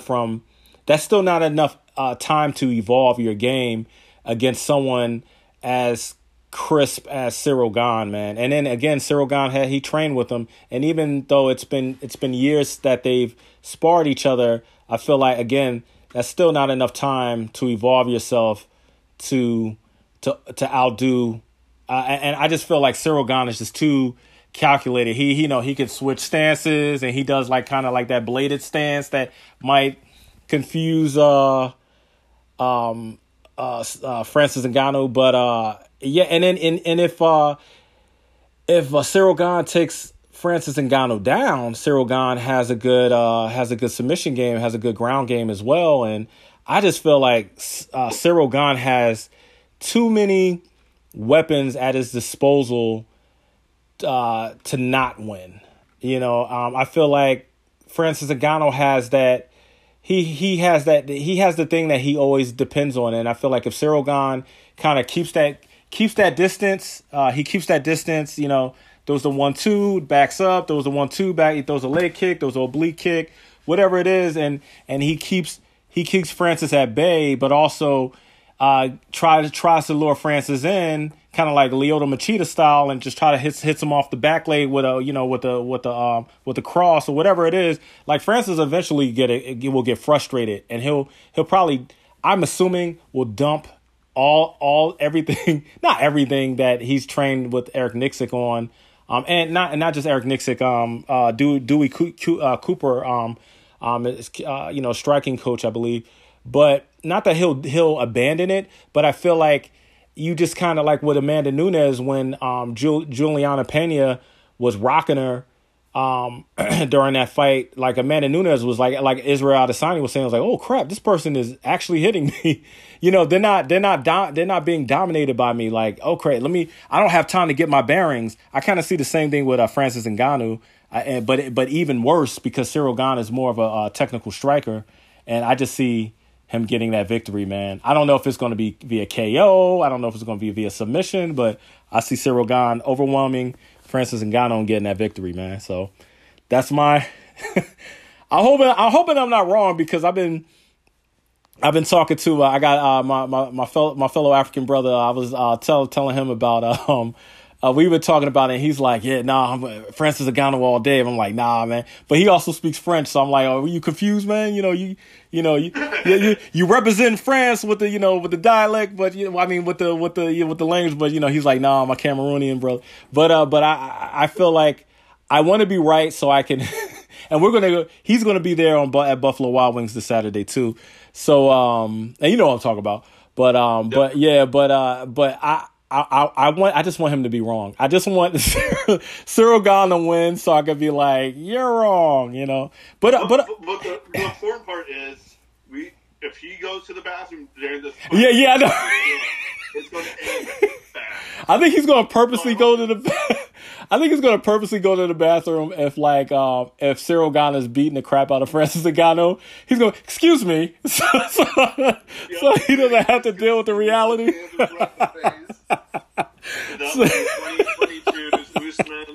Yeah. Yeah, he always goes, and just so people know what we're talking about is an inside joke. We have a friend of ours that he attends Buffalo Wild Wings with us to watch the fights, and every time something major occurs, like someone gets knocked out or submitted, he's in the bathroom, like every time, and he'll come out, what happened, and then the main event is over, and everybody's packing up and leaving, but anyway, yeah, so. That was our recapping of UFC 270. So before we end, I wanted to touch on, because we went obviously longer than what we expected, and I promised to keep this under like an hour. Number one, so my Anchor FM app doesn't cut me off, and then I gotta splice or edit the both audio clips together, but I have this video. Hopefully the video works. But yeah, so I wanted to touch on some news, really quickly. World War Hulk, I believe, has been announced. I'm not sure if that's official, but, a lot, but I think, cause Mark Ruffalo is not really well at keeping tight-lipped, even though Marvel Studios, they try to keep you tight-lipped. Version. Yeah. So I wanted to announce that there's a possibility of World War Hulk. I can't wait, because they could finally do Hulk right, like where he's not like getting his butt whooped by like Thanos and never redeeming himself. Nope. And then also a couple more things that I want to report is so Blade and Black Knight might possibly be making one of the other might be making a cameo appearance on either's film. Oh, this? Okay, Dad, go for it. I watched Eternals today. You so you I'm like, oh snap. So you saw Dane Whitman. Is Blade when he finds the sword. Yeah, the Ebony Blade. Yeah, the Ebony Blade. Yeah, which is dope. Which looks dope, man. That looks dope, man. The Ebony Blade looks so dope. I didn't think Eternals was as bad. I mean, obviously, I'm tired of Marvel choosing these directors that don't fit the MCU format, and it's just like, come on, y'all. Like, especially Captain Marvel. I'll be real with you, I'm gonna shit on Captain Marvel movie all day. I'm not a fan of Captain Marvel, that movie. I'm not a fan of Brie Larson as Captain Marvel. But anyway, and those directors need to never come back to Marvel Studios films, never ever again. But Patty, what's her name, should never be. Patty Jenkins. Yeah, any Star Wars crap or Wonder Woman or anything. I don't care for her. It's like just keep. Honestly, it's like just keep the directors who work, like the Russo brothers. The Island Brothers. The Island Boys. Let me see. The Island Brothers. They made the Avengers and Captain America. Oh yeah. Oh, the Russo brothers.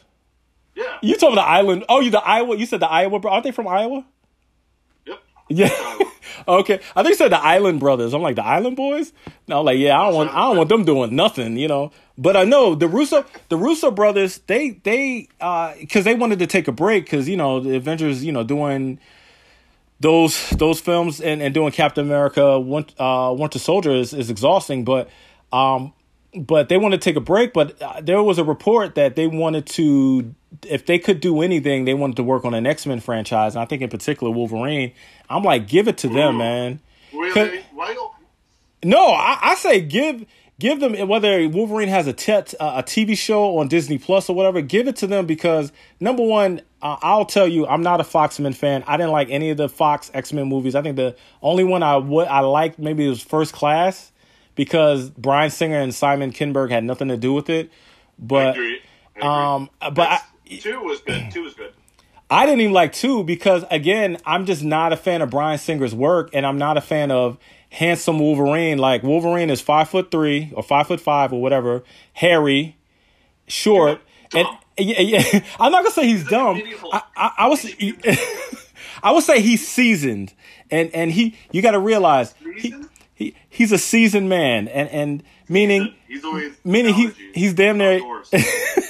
No, he doesn't have like Lowry seasoned on him, but like he's seasoned, meaning he's experienced things, and he was groomed during the 1883 days, like the Wild West days. So he has that gruffness to him that never grew out of. But he's the Wolverine because Wolverines are short and compact. They're not tall and hairless and Hollywood pretty boys like Hugh Jackman, and it's like it makes me sick when they're like, bring Hugh Jackman back. It's like, shut up, because they were never fans of the comic book, you know what I'm saying? And it's like yeah, I agree. We're both 90s Wolverine fans. Yes. Jim Lee, like he did well acting. I hated the movie as well. I don't even think he did. I only liked Logan. Yeah, I was gonna say you said he did good acting. I was gonna say he didn't do good acting until Logan. Like, all he did was poses and he got in shape. And I guess, again, kind of like with the MMA, people fall in love with striking. People fall in love with people with ripped bodies or big boobs and big booties, and you cast them for a film and they're like, you cast them for a role and they're like, oh yeah, they're the best. And it's like, no, you're just saying, like, when people are like, Hugh Jackman was made for this role. No, he wasn't. He was the only option you had. What are you talking about? He's 6'2", 6'3". Yeah, exactly. Yeah. No, he's a foot taller than he should be. Yeah. So my proposition, I'm going all over the place, and we'll end soon. But my proposition is, I'm saying this till the day. I'm not gonna say till the day I die, but I'm saying this to the day that they cast Wolverine. Milo Gibson, Mel Gibson's son, is James Howlett, a.k.a. Logan, a.k.a. Wolverine, all day. Because that dude looks like Wolverine. Milo Gibson. Look up Milo Gibson. That is Wolverine. I am right now. And I've seen previews tonight. Agree. And he's short. As long as he does the same acting from his dad during the Lethal Weapon movies. I would say he do the same acting as his dad when he was went on his racist tirade. No, when he went on his racist tirade and called he hopes she gets something by a pack of something. He is a good fit. Like he looks the part, and then if he has his dad's attitude genetically, not the racist part of Mel Gibson. The Patriot. So even like the first thing I watched on my projector was the axe scene on the Patriot, because Mel Gibson goes off and kills all the British. Oh no, Mel Gibson is a phenomenal. And yeah, I'm getting on Mel Gibson. Obviously as a black man, I'm not a big fan of you calling people N-words. Saying, but I still am a Mel Gibson fan. I mean, anything he puts out or directs, I'm still gonna watch. I think he's an awesome director, awesome actor. But no, he channels like that grittiness when he's acting, and I don't know if his son can do it. But I feel that he has enough time to figure it out to become Wolverine. You know what I'm saying? If he was raised by his dad, he's seen it. So yeah. He's seen it unintentionally. You know what I'm saying? We all see those sides of our fathers. So. Yeah. We see. But anyway. But anyway, moving on. So. Have you watched The Peacemaker? Because I don't have HBO Max. Have you watched that? I love the Peacemaker series. Every episode. It's good?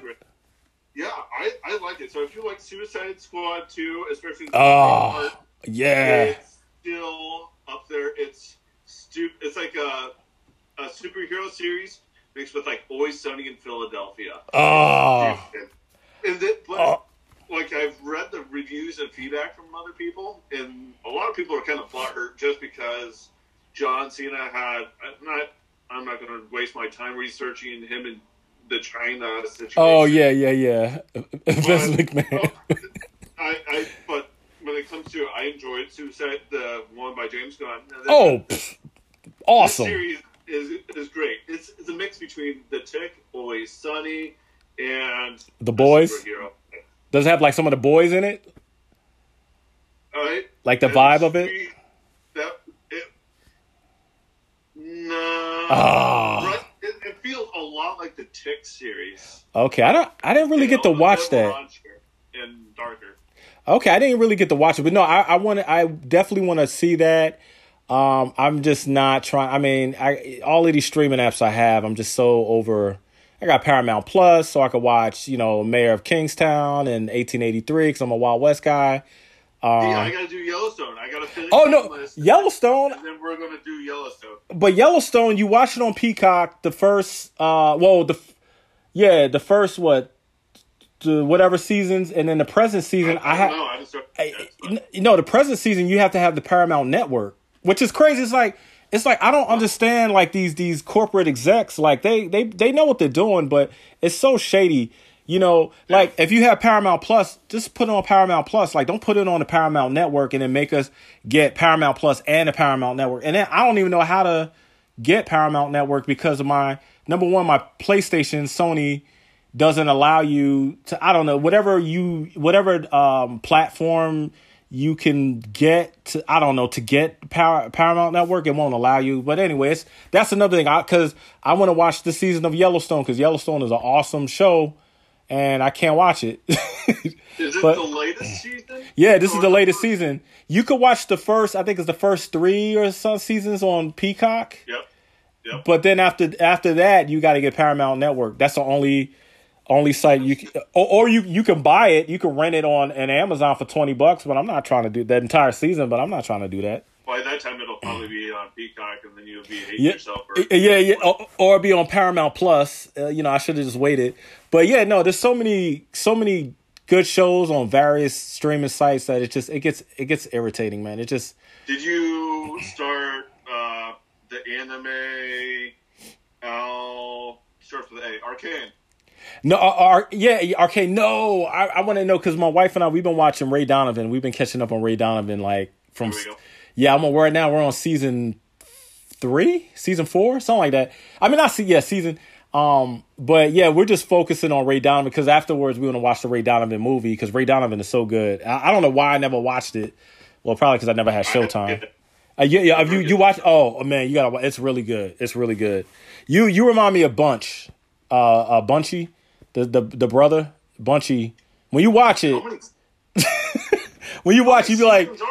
This thing. Holy moly. When you watch it, you're gonna be like, when you watch it, yeah, you're gonna like. But no, and Liev Schreiber. Okay, so I wanted to mention Liev Schreiber because Liev Schreiber and Ray Donovan, because they're casting. It's been reported that they're casting Fantastic Four in the MCU, and I'm just gonna say it now because I can't think of anyone else to play this character. But for the role of Ben Grimm, I want it to be Liev Schreiber. I don't know if it's him being in prosthetics or him being CGI'd or whatever it is, but I want Liev Schreiber to be Ben Grimm and then the thing, because number one, Ben Grimm is a Jewish man. Ben Grimm is a New Yorker. I don't know if Liev Schreiber is a New Yorker, but he does a great Northeastern accent. And he's ripped for like Ray Donovan. Like he's ripped and I think they need to do like a Ben Grimm that's not like Michael Chiklis, like 5'7" or whatever, however tall, but like a decent height dude that has like a good New York accent, and I feel like it's Jewish. I want Ben Grimm. I want a Jewish actor to play Ben Grimm because Ben Grimm is Jewish. So, yeah. I pulled up. So I heard rumors like a month or two ago, and you'll be happy with this. The latest rumors for Fantastic Four is a Jewish man named Seth Rogen. Are you? That makes no sense. This is all rumors. But we also have Glenn Howerton of Always Sunny as Reed Richards. I can see that. I did saw the facial structure. Yeah, and the curly hair. Yeah, I could see that. But man, Seth Rogen, come on. Kristen Bell as Sue Storm. I can see that. I would have to imagine it a little bit more, and then Chase Stokes as Johnny. I don't know who Chase Stokes is, but the person I wanted to play Johnny Storm, because I wanted Johnny Storm to be kind of humorous and like quirky, is the dude. His actor is named Skylar Gisondo, and he was in Santa Clarita Diet. Okay. The blonde dude. He's in something else, but he's so funny, man, because he does stuff that's so goofy, like kind of like me, like random and just goofy and awkward. And that's why I like him, because he reminds me of me. And he's just like, I could see him as like, get him like ripped so he could be serious, but also he just bring that. Like think about Chris Evans. He was Johnny Storm. I mean, he wasn't the best Johnny Storm, but he was a comedic type actor in that role, and then then he went into more serious roles, like Captain America, obviously. But like something like that, like you have to have those comedic timing and chops. I feel like to be Johnny Storm, so you could play off of a Ben Grimm, not a Seth Rogen, but more of a Liev Schreiber, because Jack Kirby I believe Jack Kirby was Jewish, and Jack Kirby, it was reported that Jack Kirby, who created him and Stan Lee, but Ben Grimm was created after Jack Kirby, because Jack Kirby was a rough and gruff Brooklyn dude, and smoking cigars, or whatever that was. That's what I'm looking at right now. I'm in a blue polo with a big furry chest and a cigar hanging out. Yeah, so when you think of that, you think of like Liev Schreiber. You know what I'm saying? Like, to me, like, because that's the guy. I mean, Liev Schreiber. I mean, yeah, Liev Schreiber's older, 1967. So that makes him. I mean, you're the mathematician here, but he's an older. But I mean, if Tony, spoiler alert, if Tony Stark didn't die, Robert Downey Jr. would still be in that role doing action stuff, and I think he's like the same age or older. So it's like, yeah, miss me with that. It's like bringing Liev Schreiber as Ben Grimm. That I'm campaigning for Milo Gibson for Wolverine, Liev Schreiber for Ben Grimm. Yeah, I like it. Yeah. So outside of that, there were some other things. But anyway, I just wanted to bring that up. The Moon Knight trailer is out. Everyone could go on YouTube or whatever, look that up. We can just go more into detail as it gets closer to that being released. But other than that, do you have anything else to say, sir? No. All right. Well, I wanted to quote. I always have this quote that I keep forgetting to say, and I haven't quite memorized it. It's from Beta Ray Bill that I had. It's something to the effect of if anything we do in this world that we do, let's make it good. I'll figure out the quote again, because I want to end my podcast with that every time. But outside of that, yeah. But I want to say to everyone, if there's anything you could do in this world, let us do good. You know what I'm saying? And then, when I get that quote, it'll be more like relevant sounding, because it'll be like the actual direct quote versus me paraphrasing. But other than that, Dadbot, I thank you for your time, my brother, from another cosmic womb. Cosmic womb. Cosmic womb. And keep that MMA Brian Fantana vibe going, at work, I do want to mention, I also have one last thing. Yeah, absolutely. Go for it. To say, every rose has its thorn, just like every night has its dawn. And just like every cowboy sings his sad song. That's right. I think that's an awesome quote that someone would get lost in and not even understand what it means. Yeah, but but other than that, man, is that all? I mean, you think we're good? You think we covered everything? I think so. I wish I'm actually perfectly fine with what we covered. So okay, I'm excited for the fights. Yeah, no doubt, man. be back into it again. No doubt, and just for the 3 listeners we got, I keep minimizing. You know what I'm saying? We have 4 now, we're down to 3, but we plan to do this on a weekly basis. So if you like, subscribe. I mean, it's, you know, we're not on YouTube yet, but when we are, like and subscribe and all that jazz. And we out, y'all. We out, y'all. We out, y'all. We out, y'all. We out, y'all. We out, y'all. We out, y'all. We out, y'all. We out, y'all. We out, y'all. We out, y'all. We out, y'all. We out, y'all. We out, y'all. We out, y'all. We out, y'all.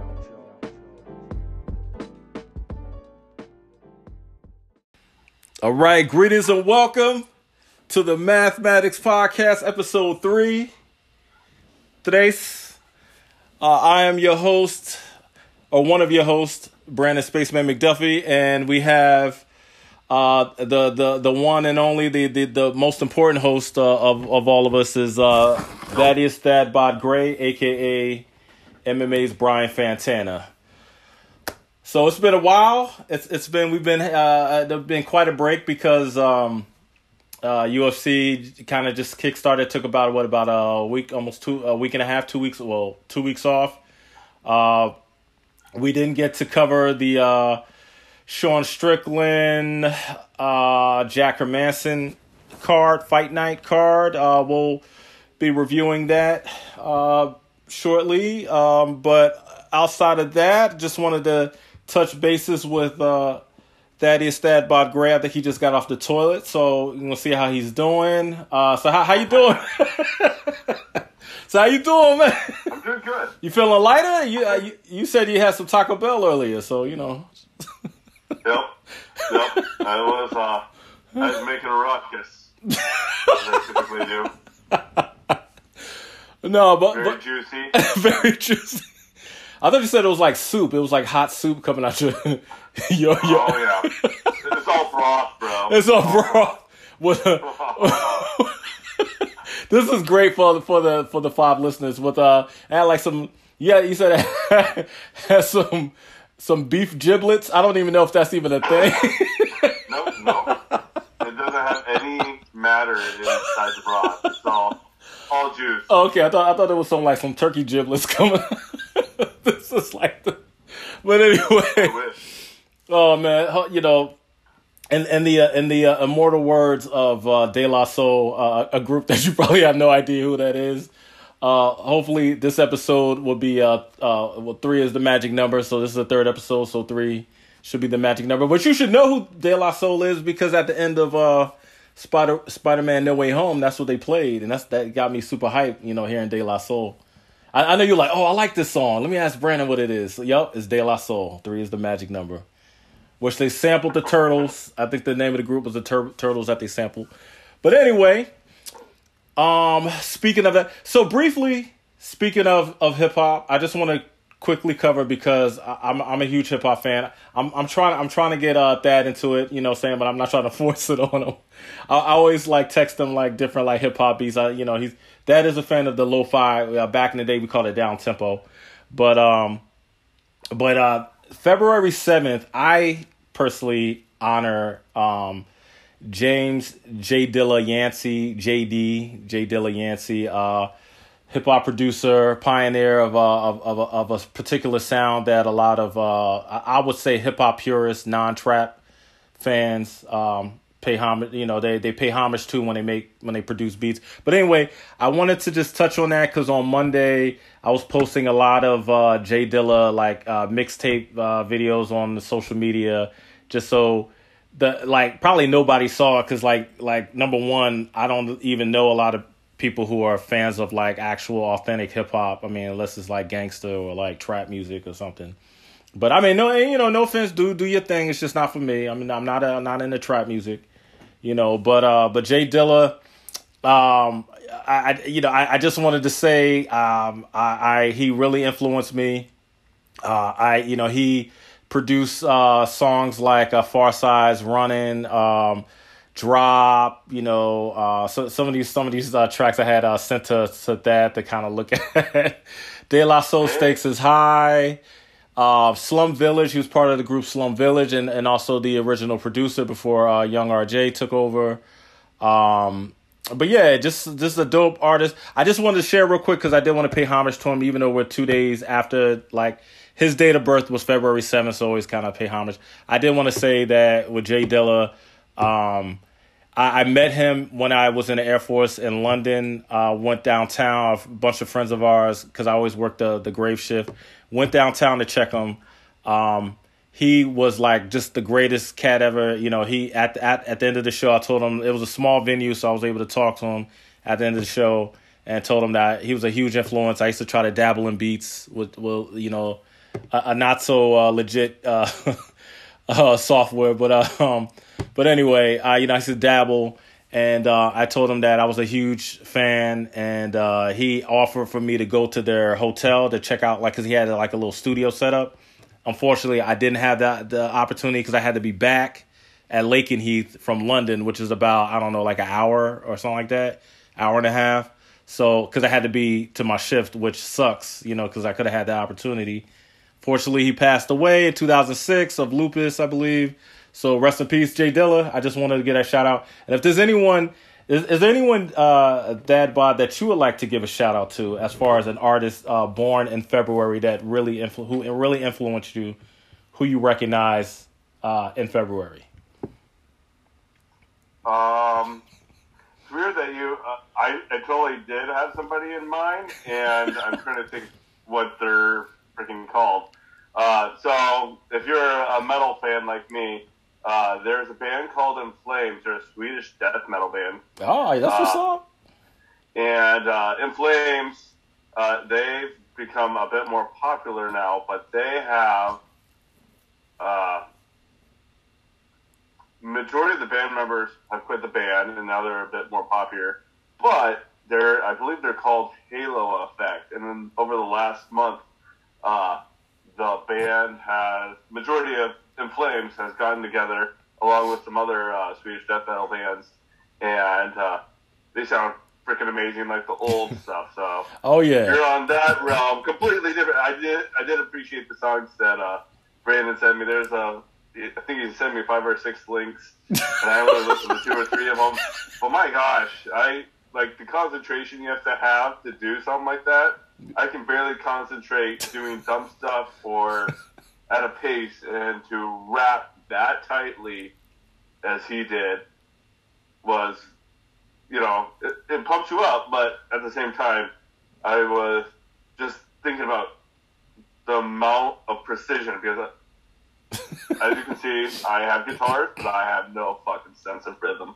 So much props to those that keep it as tight as he did. Yeah, and how about, because he was mainly known for, I mean, he's a lyricist, but he's also known for his production, like his music production, putting together the samples. You know, a lot of funk, a lot of jazz samples, and then he did it the old school way, not the way that these people do it. These rappers, well, trap rappers do it nowadays, where they get a lot of they you know, well, which the 808 is a great, you know, beat machine, you know, a great, you know, resource to use for making beats, but like, you know, but they all use the kind of the same type of format versus like paying homage to the original musicians, like you know, James Brown's drummer, which was a huge.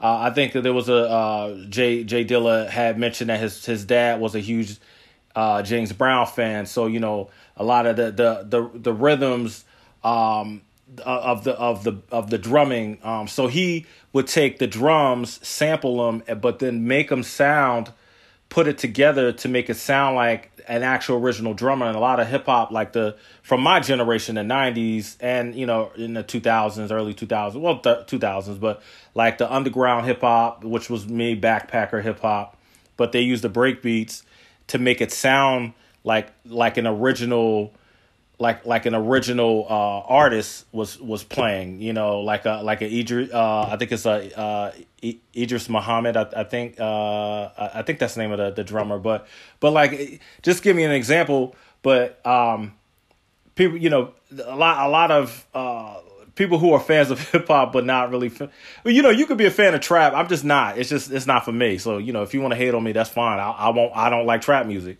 But Done. yeah. But I just want to say that he was mainly known for his groundbreaking ability to put together sounds. Yes, was it sounds by other musicians that did it? Yes, and we want to pay homage to them that he sampled, but he made it his own, and that's what I commend him for. I think honestly, the song that you would probably know that is Far Side's Running. That's probably the song that you know that he did. And when you go back and listen to it, you'll be like, "Oh, he did that." Okay, because it was in the movie Tag. Because I know you watched that because you were trying to do that to everybody in the office.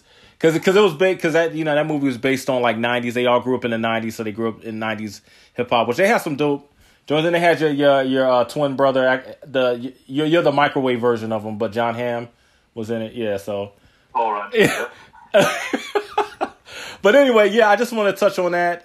Thank you, Dilla. But yeah, so another bit of news that I wanted to touch on before we kind of go into MMA and then afterwards a little bit of our nerd stuff because we try to just kind of, I guess not exactly a disclaimer, but just wanted to let people know that we try to record a third episode, but. But it didn't record at all. The audio didn't record. The video did, and I was, I'm not gonna release us. My ugly mug. I can't speak for that, but I'm not gonna just record me. Just making hand gestures. You left me for the whole 2 hours that we spoke. Yeah, but I think it was a blessing in I think it was a blessing in disguise because at the beginning of the episode, like neither one of us had energy. Like. I was like taking a nap and then Dad hit me up and then Dad had no energy whatsoever. Like you were just kind of like, oh, you want to do this? Okay. And then we were just so blah, cause like number one, there weren't any, I don't even think there were any fights going on. Like we were still waiting on the Sean Strickland, Jack Hermanson card. So it was kind of like, okay, let's try to figure out what we're going to talk about. But we did have a great discussion about comic books, which we're going to rehash tonight. Or during this episode. So anyway, we're going to touch on that. And another thing is I'm trying my best not to go over. Like we keep going over an hour. Number one, Dad has a family, kids, wife. That I'm trying to get him to, and maybe another episode of Peacemaker. Not my choice. What about Peacemaker? Are you? Is that still going? Oh, it is going, and it's still remarkably amazing. Okay. Everybody's way. Okay, and also for those watching, when I put up video, I just wipe my nose. Yeah, that's gross, but I'm gonna take a shower afterwards anyway. Wipe my nose with my shirt like this, like yeah. I'm jumping in the shower. But no, Peacemaker, yeah. I gotta watch that show, man. I've only been caught up on the Book of Boba. Did you watch that? The Book of Boba? Oh, I think he froze. Did you freeze that? Oh, there you go. You froze for about. Oh, I froze. Yeah. I think my internet sucks, man. Yeah, sorry about that. Yeah, at first I thought you was. I thought you were like dropping out one of them silent farts, like where you just staring, like. Yeah. No, but anyway, no. Peacemaker. I think once I watch that, we can recap it together. Because I don't want to know too much. But I know that we're both watching the Book of Boba, which we'll get into that when we get into our little nerd rants. Okay. But I did want to touch on one thing.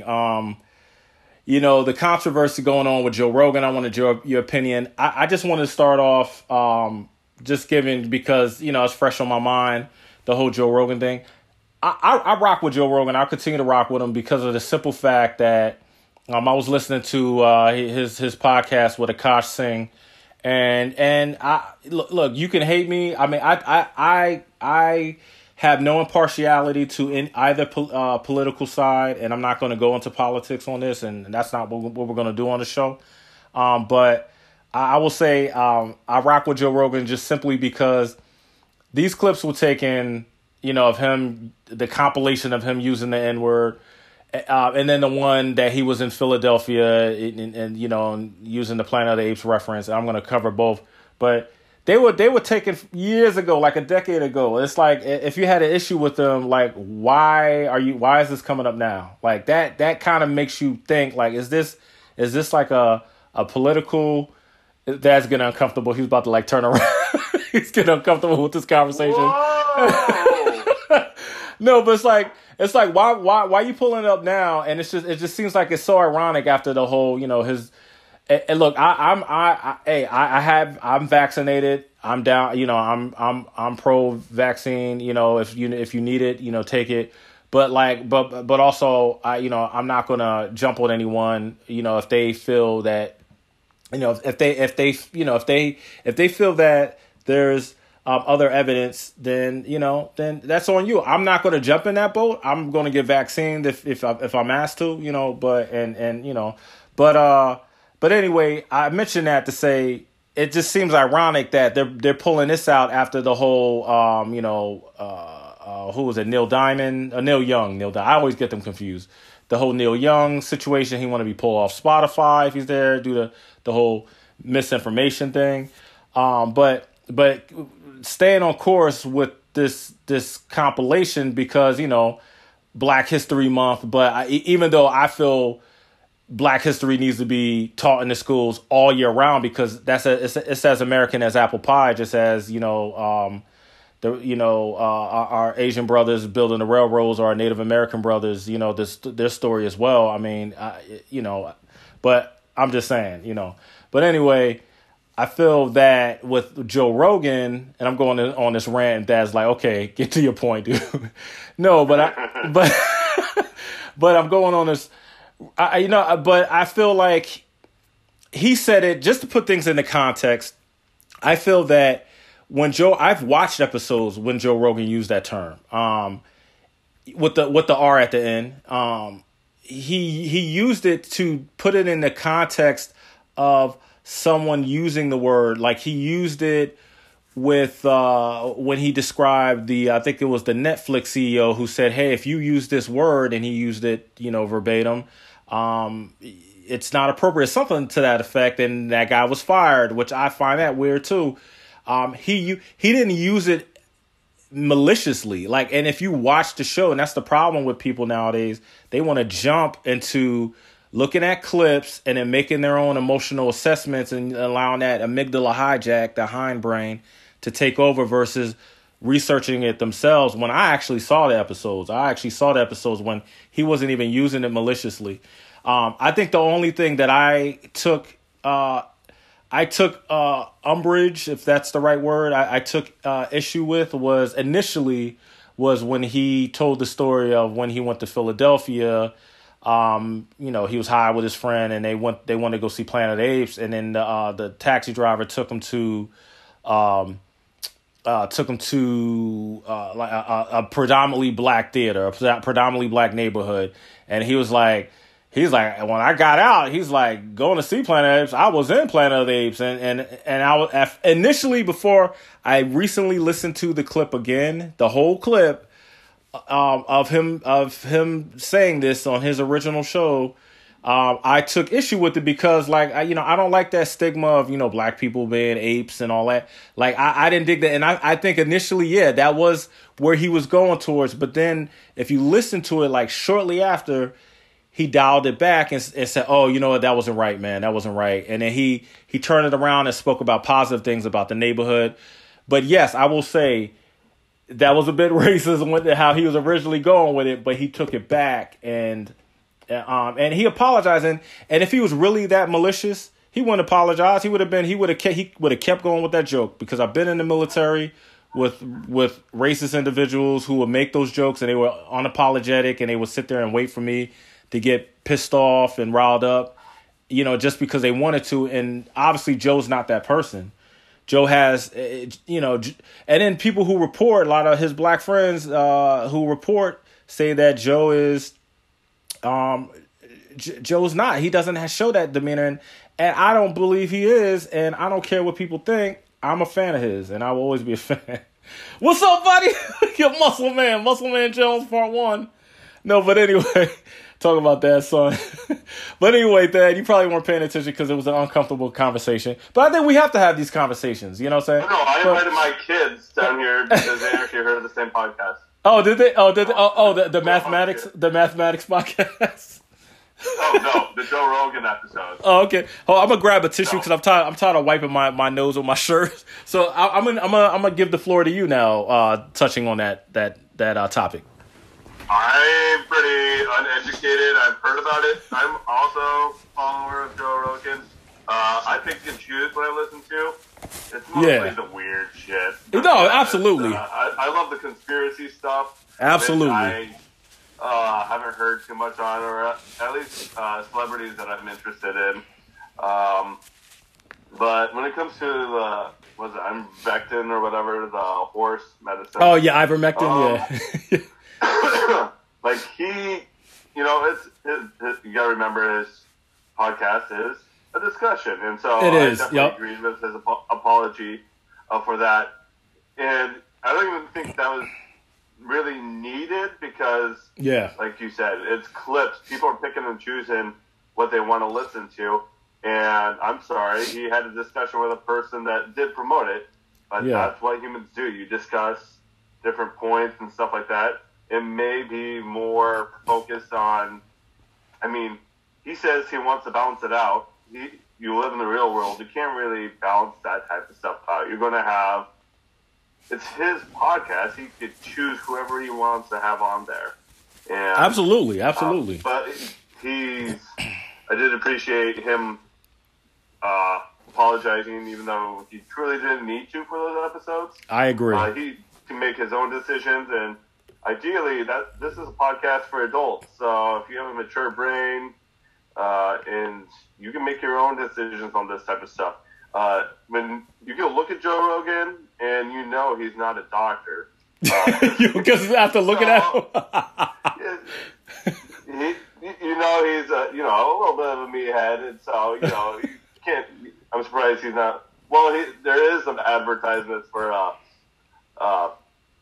bodybuilding, but fitness, so, as for the N-word, I was totally in the same, I feel like I'm Dwayne "The Rock" Johnson on this one, just because I was like, that's stupid, I accept his apology. Overall, he obviously didn't use the N-word. But I didn't see the earlier episodes, and one thing to note for Rogan is he uses substances on his show, alcohol and marijuana. So yes, he does. If you're not dumb enough, but if you are choosing to broadcast those episodes where you're using a substance, you got to suffer the consequences from them, and he's suffering the consequences from them. Yes, I don't know about those earlier episodes. I didn't even waste my time looking into it. But Capital Rule, I'm not using. Just don't use it. Yeah, exactly. No. Okay. All right. But I appreciate he apologized for it. I don't know if he actually apologized for that part yet.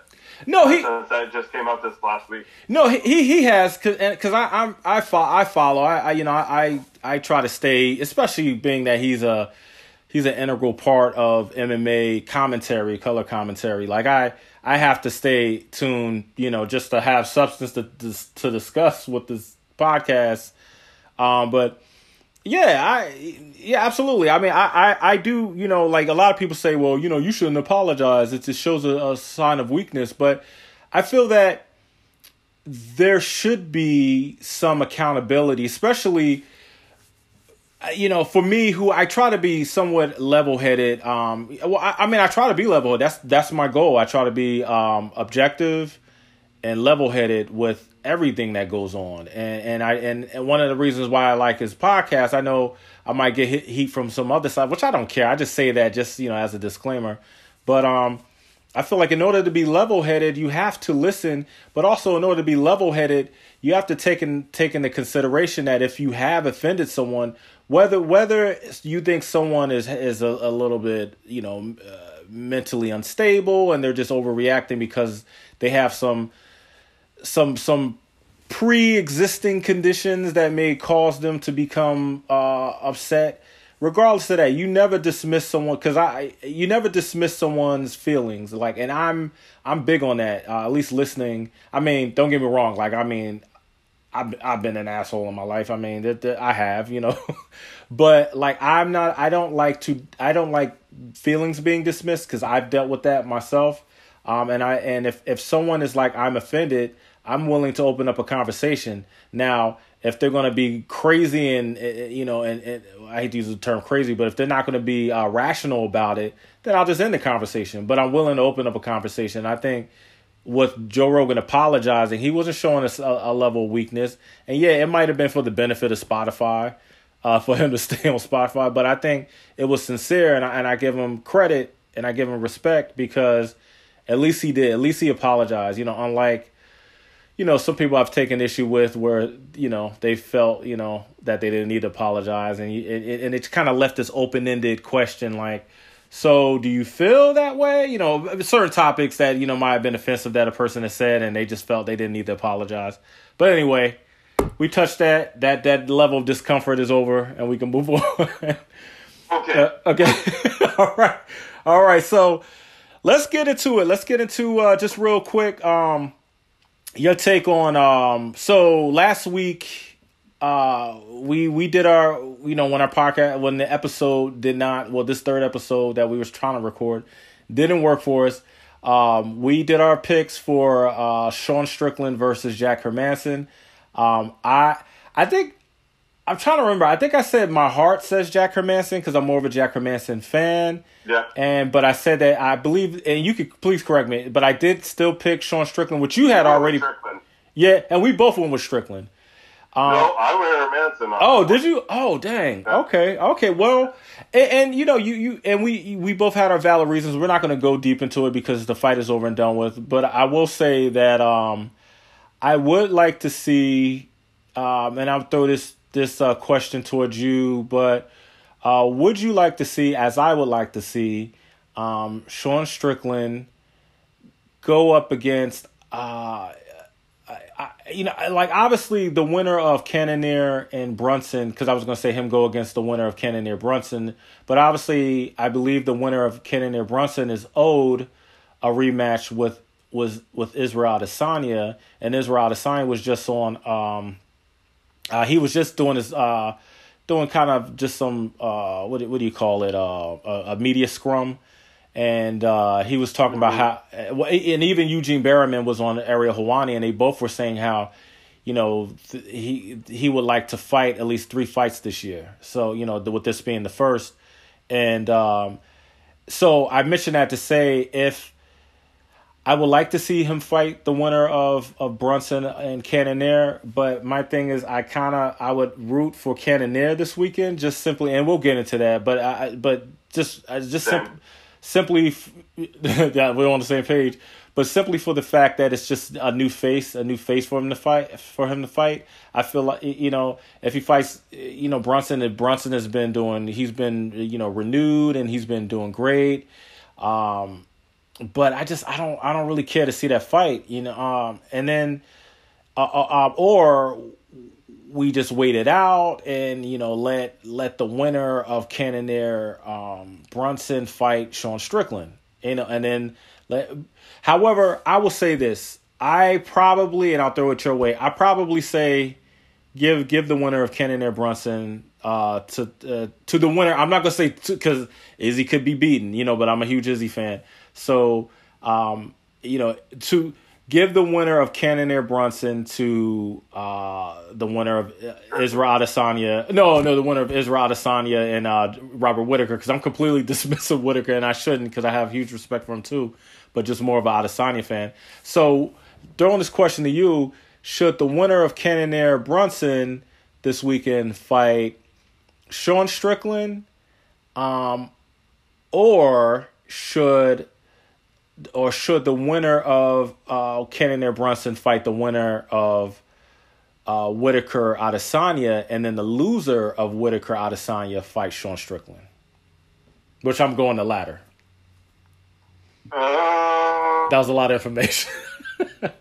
Yeah, I'm not good at this, but I'm not Dana White.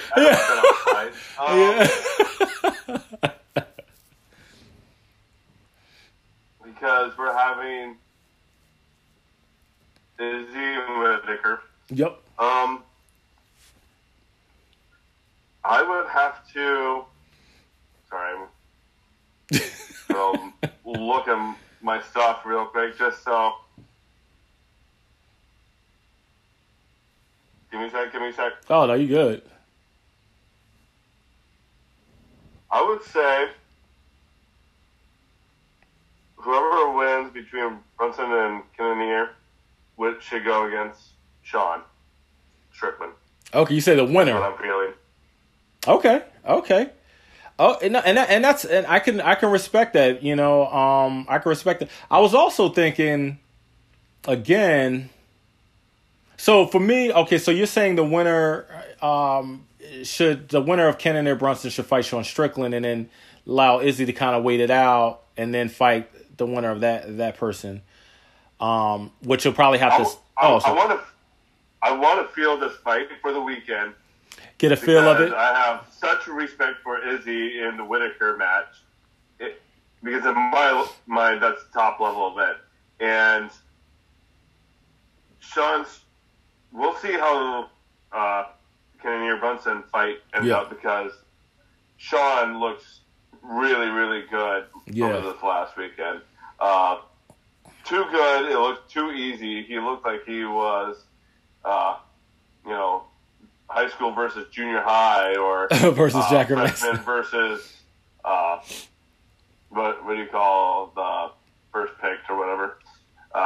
It was not even a battle. And if I want to see Izzy, which I'm assuming will win, I want to see how this next fight turns out.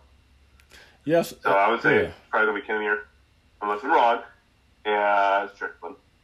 Yeah, I'm with you. I was just thinking as you were breaking it down, and as I was bringing up the fights. Now that I think about it, if Israel Adesanya, let's say he beats Robert Whittaker. If he wants those 3 fights this year, or I think they even said they're trying to, I think they said shoot for 5 fights. I highly doubt, or eventually in his career, but 3 fights for this year for now. But I think he would probably have to go the route of fighting the winner of Cannonier if he beats Robert Whittaker. But he would have to go the route of facing the winner of Cannonier Brunson, and then I would still say he faces the winner of those 2, and then Sean Strickland will face the loser of either. I would say Strickland faces the loser of Cannonier Brunson, and just see how that plays out, and then Whittaker. Yeah, well, I mean, that's a whole mathematics. MMA math. No effort into matchmaking. Yeah. No, I'm a huge. I just see it, and then I just. Yeah, no, I'm from there. No, I'm huge. I'm huge into it. Number one, I just find it fascinating. I just think that side of my brain, just that side of my brain. But also, it cleans up the division. It kills the monotony. Which I'm hoping this year. Hoping in 2022 they stop these super money fights, and go up in weight or go down in weight. Could come back. That'd be great, and just face the champion, because he deserves it. He's the best. I saw him punch an old man once. He deserves it. That you sound like Dana White. That was his last. Was that McGregor's last win? Was punching the old man in the heart? I think that was his last one. But I'm not going to take anything from McGregor. I think McGregor fell on bad luck, physically, like the ankle thing. Like, I think even the first time Dustin Poirier defeated him, I felt that something was up with him. Well, number one, he was in a boxing stance versus a karate stance, which is more elusive. No, that's his own fault. You're right. I mean, I'm not going to take away from Dustin Poirier, but no, I just hope if he comes back, he doesn't get a title fight, because that'll be ridiculous, man. But he's Conor McGregor, so he. How much does he weigh now, though? Oh man, that dude is like beefy, man. But I think he could cut. So compared to the Conor that was winning, so his most recent fighting style is not even the balanced fighting style. He's a boxer. Yeah. Most recently, he's a boxer. Yeah. And now he's a little bit more beefier too. So, but also Conor McGregor's a little psychotic, and he will use random shit like a shoulder in the face. Yeah, that was awesome. Knock somebody out. Yeah, to break Cowboy's nose.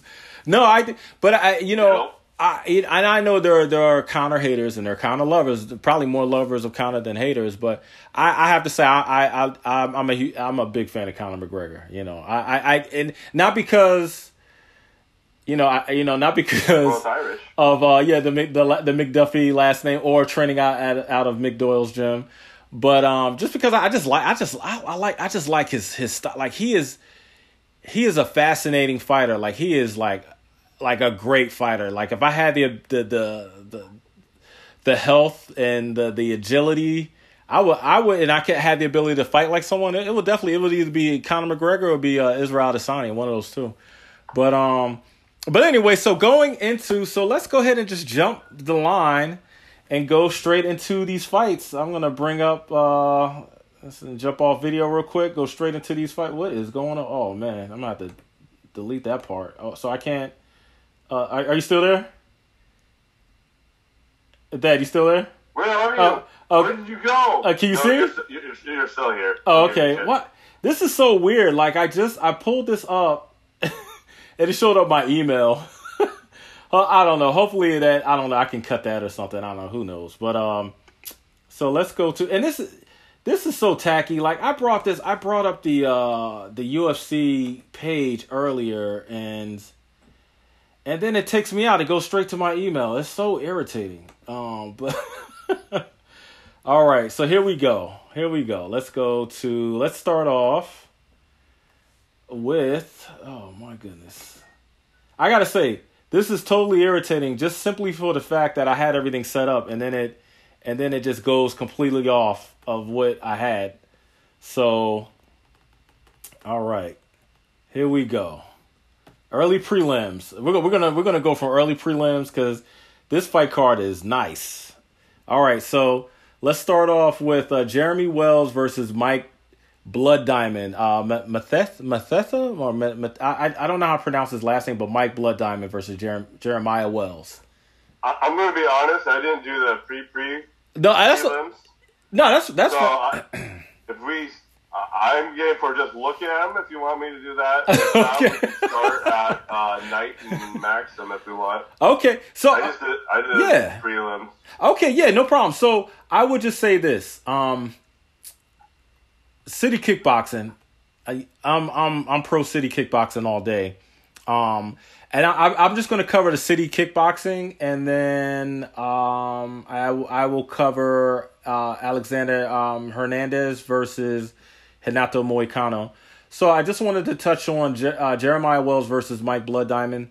Mike Blood Diamond, if you've watched his kickboxing fights, the dude is like spectacular, and Jeremiah Wells, I only saw him fight the one fight, and I'll be honest, I forget who he was fighting. He knocked his opponent out, and he got all these accolades of it, but I wasn't really impressed. I mean, yeah, just because you knock someone out doesn't really.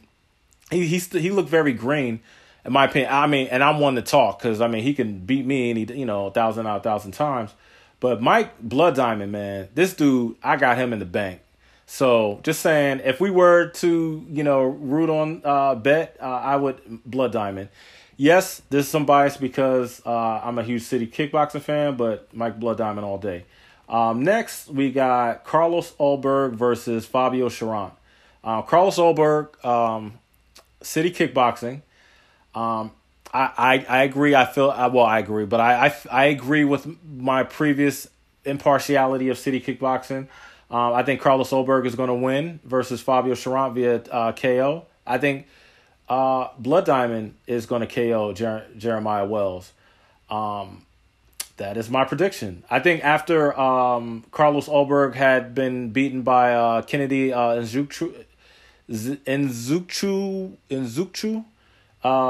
which I think Carlos Ulberg was actually showing a better game, better footwork, better setups, but he just got caught.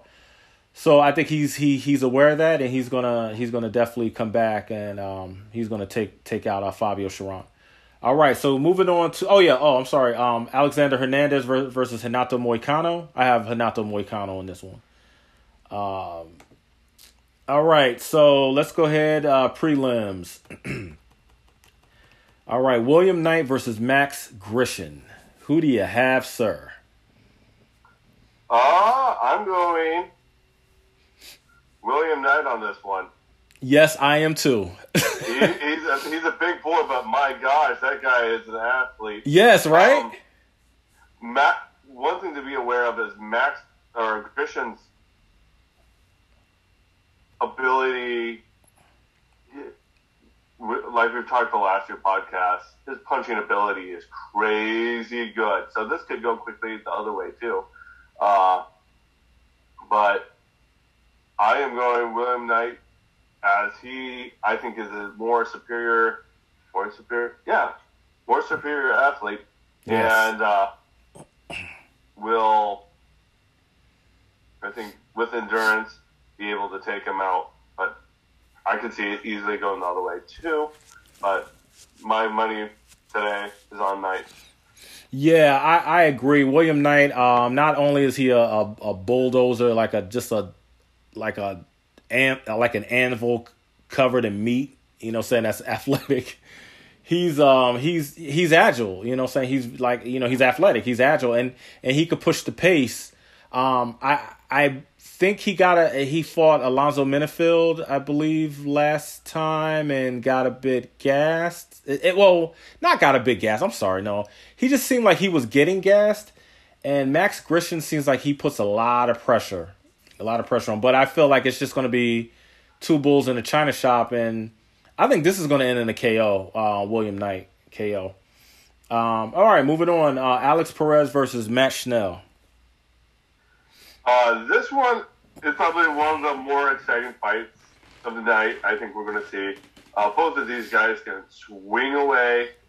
We're going to see some good calf kicks in there, and there is going to be a battle when it comes to the ground game because both guys can submit. They look good doing all these things, and so it's a tough one for me. Perez has a bit more experience. Yeah. But I think he's also tighter with the submissions. They look so good with his chokes. So I'm going Perez on this one. Yeah, and likewise, I'm piggybacking on you again on Alex Perez. I mean, he had a bit of some time off. I believe, did he fight? Who did he fight last? Man, I'm trying to remember. I think he fought not Brandon Royval. He fought didn't he fight Brandon Moreno, didn't, right? No, not Brandon. No, was it either Brandon Moreno or Davison? Davison Figueiredo. Yeah, because I remember leading up to them fighting for the championship. One fought. Yeah, so one fought Brandon Royval. Yeah, the other fought Alex Perez. Yeah, sorry about that. Yeah, and I think the minus 380. I think that's very accurate for Alex Perez. I just think he's more of a seasoned vet and just has more skills to bring to the table. I could be wrong, but Alex Perez, I got him. All right, moving on. Roxanne Modafferi. I'm trying to remember her. Roxanne Brandon Modafferi. You're Roxanne Brandon. No, I'm trying to rember her nickname because I'm a big Roxanne Modafferi fan. I like the Peaceful Warrior or something like that. The Happy Warrior. Yeah. So Roxanne Modafferi versus Casey O'Neill. Now, Casey O'Neill is coming. She's on the come up, man. And she's hot right now. Yeah, she's hot. I think you're saying physically and mostly physically. Yeah. This is all based off. No. We're literally estimating that because I'm too lazy to count. We're coming off of 8 wins, I want to say. Yeah. When we're looking at Roxanne, she's on 5-6 losses in a row. So just going on rhythm. Yeah, so they both fought over the last year. Yeah. So this last year, Roxanne's lost all of hers, and Casey has been winning. The last time she lost was 2017. Wow. But to keep in mind, she was in Eternal from 2019. She's in the movie Eternals? Yeah, the Eternals. She played, I think she's the one that saved them all. She was Angelina Jolie. The chosen one, yeah. Yeah. She's in love with Jon Snow, but not Jon Snow. Oh, John Stamos? No. That Redding guy. That was a dick. Oh, the one that okay, yeah. Yeah. I don't remember his name now. Yeah, Games of Thrones guy. The Red Wedding guy. Yep. Yeah. R.I.P. Yeah, R.I.P. So you're saying Casey? So who do you have out of those two? If you know how to read or you know how to choose colors based off of topology, Casey O'Neill all day. And plus, I think there's quite a bit of an age difference too. Because Roxanne's 39, and then we have Ms. Casey at 24. I'm 35. I keep on forgetting, and I'm just hurting constantly. But when I was 24 years old, I was an animal back then, Brandon. I was an animal. Yeah, you were an animal. But you always had the face of a 55-year-old, though, right? I actually looked just like Casey O'Neill, but now it's like Roxanne Montferry. Oh my God! Yeah, we will never get Roxanne Montferry to. I'll never be able to interview her now. No. Okay, so you got Casey O'Neill. So I will say this. Casey O'Neill, yeah, she is really like on a hot streak right now. However, I'm gonna go in the direction of both my fandom and impartiality, but also the fact that this is Roxanne Modafferi's last fight. She's going to be retiring after this, and I feel like she's going to hone in because her last fights they went to decision. I think a majority of them went to decision, and where she didn't really. It just seemed like she just kind of coasted, especially like the fight with Lauren Murphy. Yeah, Lauren Murphy. Just seemed like she coasted, and I think for this one, I think she's gonna dig deep and say, this is the last one. I don't have to go to fight camp anymore. I don't have to cut weight.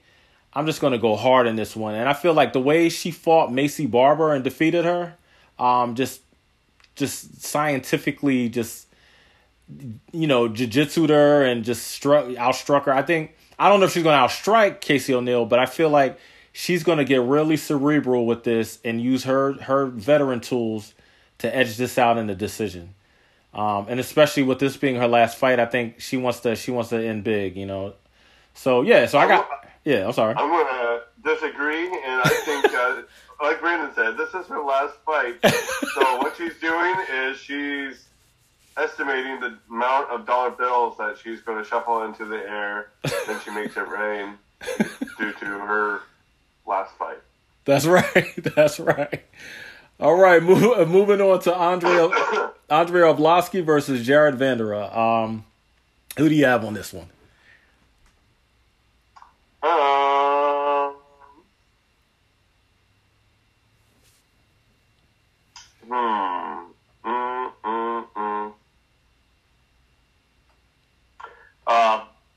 Andre, I think if it was, and this one was a tough one for me. Andre has shit ton of experience. Yes.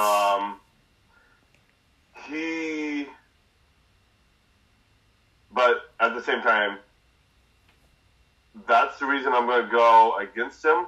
Because I think Jared is a bit more youthful, and I want to say what I'm envisioning wants it more to prove himself, and this is his way to kind of prove himself and take out Andre. But if it was 5 years ago, I'd be more interested in because Andre looks good, but I am probably just being ageist on this one, but I believe Vanderhoff is going to take this one. He has some very, very stiff hooks, and I believe that's how he's probably going to take him out, is he's just going to be very, very tight. He's going to hit hard, and Andre is good. He's 43, and he's better than both of us right now. Oh, yeah. Easily. Oh. But I think he's going to take a loss on this one. Yeah, I have to disagree. I think Andrei Arlovski, I think your explanation fits more, in my opinion, fits more towards Andrei Arlovski, of where I think Andrei Arlovski still has something to prove. I mean, especially with his wins. Like, his wins, despite his age, and his boxing is crisp, and he's just a tough customer, So I feel like he's going to win, hence the, minus 145 odds. Yeah, I think Andrei Arlovski is going to, I think he's going to edge this out. I feel like this could go either way, knockout by Andrei Arlovski, or like a knockout in like the second round, or just go to decision. So yeah, that is, that's those are the prelim picks from us. So, all right, so going in the main card, let's scroll on down. Bobby Green versus Nasrat Haqparast, a.k.a. Kevin Gastelum Jr. This is going to be a good match. I feel... Oh, you broke up on me. Oh, okay. You kind of broke up on me. Oh, can you hear me? Uh-oh. Let's see what's going... Oh. Let's see what's going on the internet. Let's see. For us on this one. Oh, you broke up on me. So you said you're gonna go with Nasrat Haqparast over Bobby Green. Yep. I think Bobby Green, he can make anything happen. That guy is late level, can take advantage of it when he wants to. But like the previous match we just discussed, I'm gonna go with Nasrat Haqparast. He's going to prove himself on this one, and hopefully take the W. Make me right, and also let our 5 listeners know that you're only going with him because he looks like Kelvin Gastelum.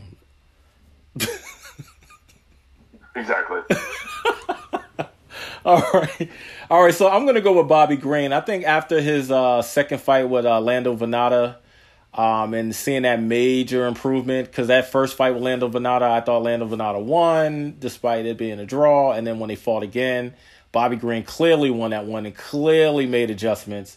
And then when he fought Al Iaquinta and just like murked him, like just straight hands down, like his hands, like hands down, literally, like he fought with his hands down and shot from the hip. And I think that within itself is going to, I feel like that, and just his confidence in his head movement, just his boxing skills.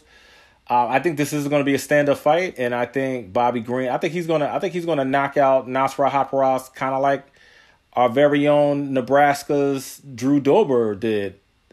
I don't think as fast, but I think he's gonna knock out Nasrat Haqparast, and I think Haqparast is an awesome fighter, but Bobby Green is just like killing the game right now. That Nick Diaz army, man, next to Maximo, they're coming hard. I'm impressed because I was expecting a bit more boxing out of that. There was no boxing. That's how you go into a match, know what you're going to do. Yeah, and that exactly what I texted you. I was like, this is the most boring match I've ever seen, as a wrestler, that's the game you play, and you played it. And that's even more embarrassing because Puna he's an Iowa boy, man. Freaking, he went to college right next to my college. Oh, you talking about Soriano? Not Soriano. Yes. The Maximov Puna. Oh yeah. From last Oh year. yeah. Yeah, man. Yeah. All right, so we're gonna move on to Kyler Phillips versus Marcelo Rojo. Who do you have? I'm going to keep on going with the steam train with Kyler Phillips. Yes, indeed. Also, just so everybody knows, if Brandon, like back in the day, Brandon had the exact same hair as Kyler did. I did. That was my Jorge Masvidal phase. That was my That's the only reason I'm going, but no, the other experience, he has more UFC experience compared to Rowe, and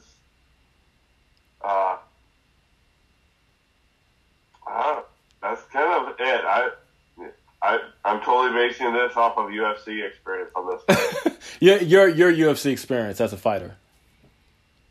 -3. All right, I'm going to agree with you. I'm going off of Kyler Phillips. He's just the Matrix, man. I mean, he's a very elusive, spectacular fighter. I felt that he won the fight against what is it? The Brazilian fighter? What is his name? That who fought against Sugar Sean O'Malley, was talking junk because Kyler Phillips is on O'Malley's fight team, and Paiva, Javier, but anyway, Paiva. I felt that Kyler Phillips won that. I mean, he was dominating Paiva, and Paiva just kind of persevered, and I think Kyler Phillips kind of gassed a bit, and that's what made him lose the fight, which he shouldn't have. I agree with Sean O'Malley there. So I think that Kyler Phillips will be too elusive and just too much for Marcelo Rojo. Yep. So Kyler Phillips from both of us. All right, moving on to Jared Cannonier versus blonde Derek Brunson. Your twin. I know I said Cannonier earlier. This is going to be a good fight. It could go either way. These guys both, I would say, I definitely appreciate the offense from Brunson now that we're looking at the freaking match card. Dang it. Literally could go either way. These guys both look good on paper. I was saying Cannonier earlier. His log looks super, super good because you got a W against Silva. Your most recent loss is the Whitaker. But when you look at Derek Brunson's videos, when he wants it, he will take the match into his own hands absolutely. and make things happen. And I said I was going Cannonier.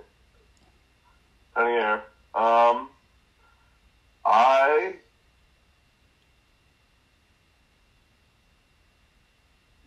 going to go Cannonier. Just because Derek Brunson's won.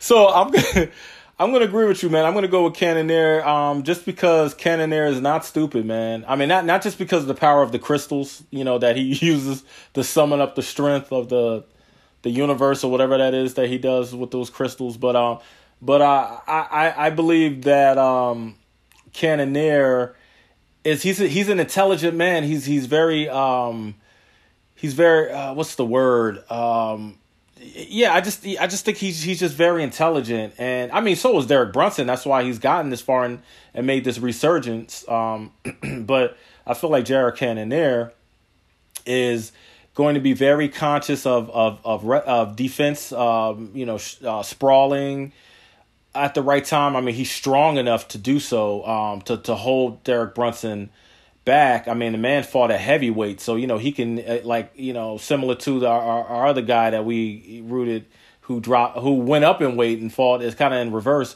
but I think he can channel that ability to stabilize his body, with the sprawl, because Derek Brunson is going to eventually in the fight try to take him down and just get ground control or try to ground and pound him. But I think Jared Cannonier is number one. Jared Cannonier is probably going to take the Derek Lewis versus Curtis Blades route and try to just straight up uppercut him as he's trying to shoot for a takedown and just knock him out that way.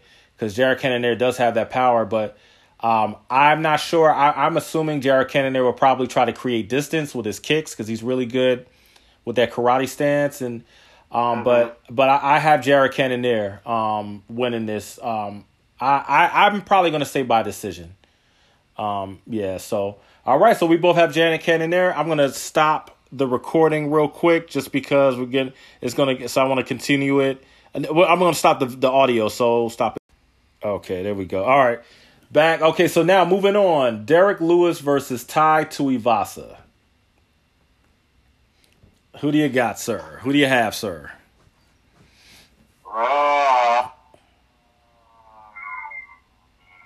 Derek Lewis is a mean man, but Tai also looks very good as well. They both hit very, very hard. I think we're just going to see similar styles battle it out on this one. Derek Lewis, just on paper, he has the catalog, man, of taking. He took out Ngannou, for gosh sakes. Yeah. And and he lost to Gon, but Gon is not a real, he's a make-believe person. What people don't know about Gon is he's actually a Marvel superhero that's digitally animated in UFC.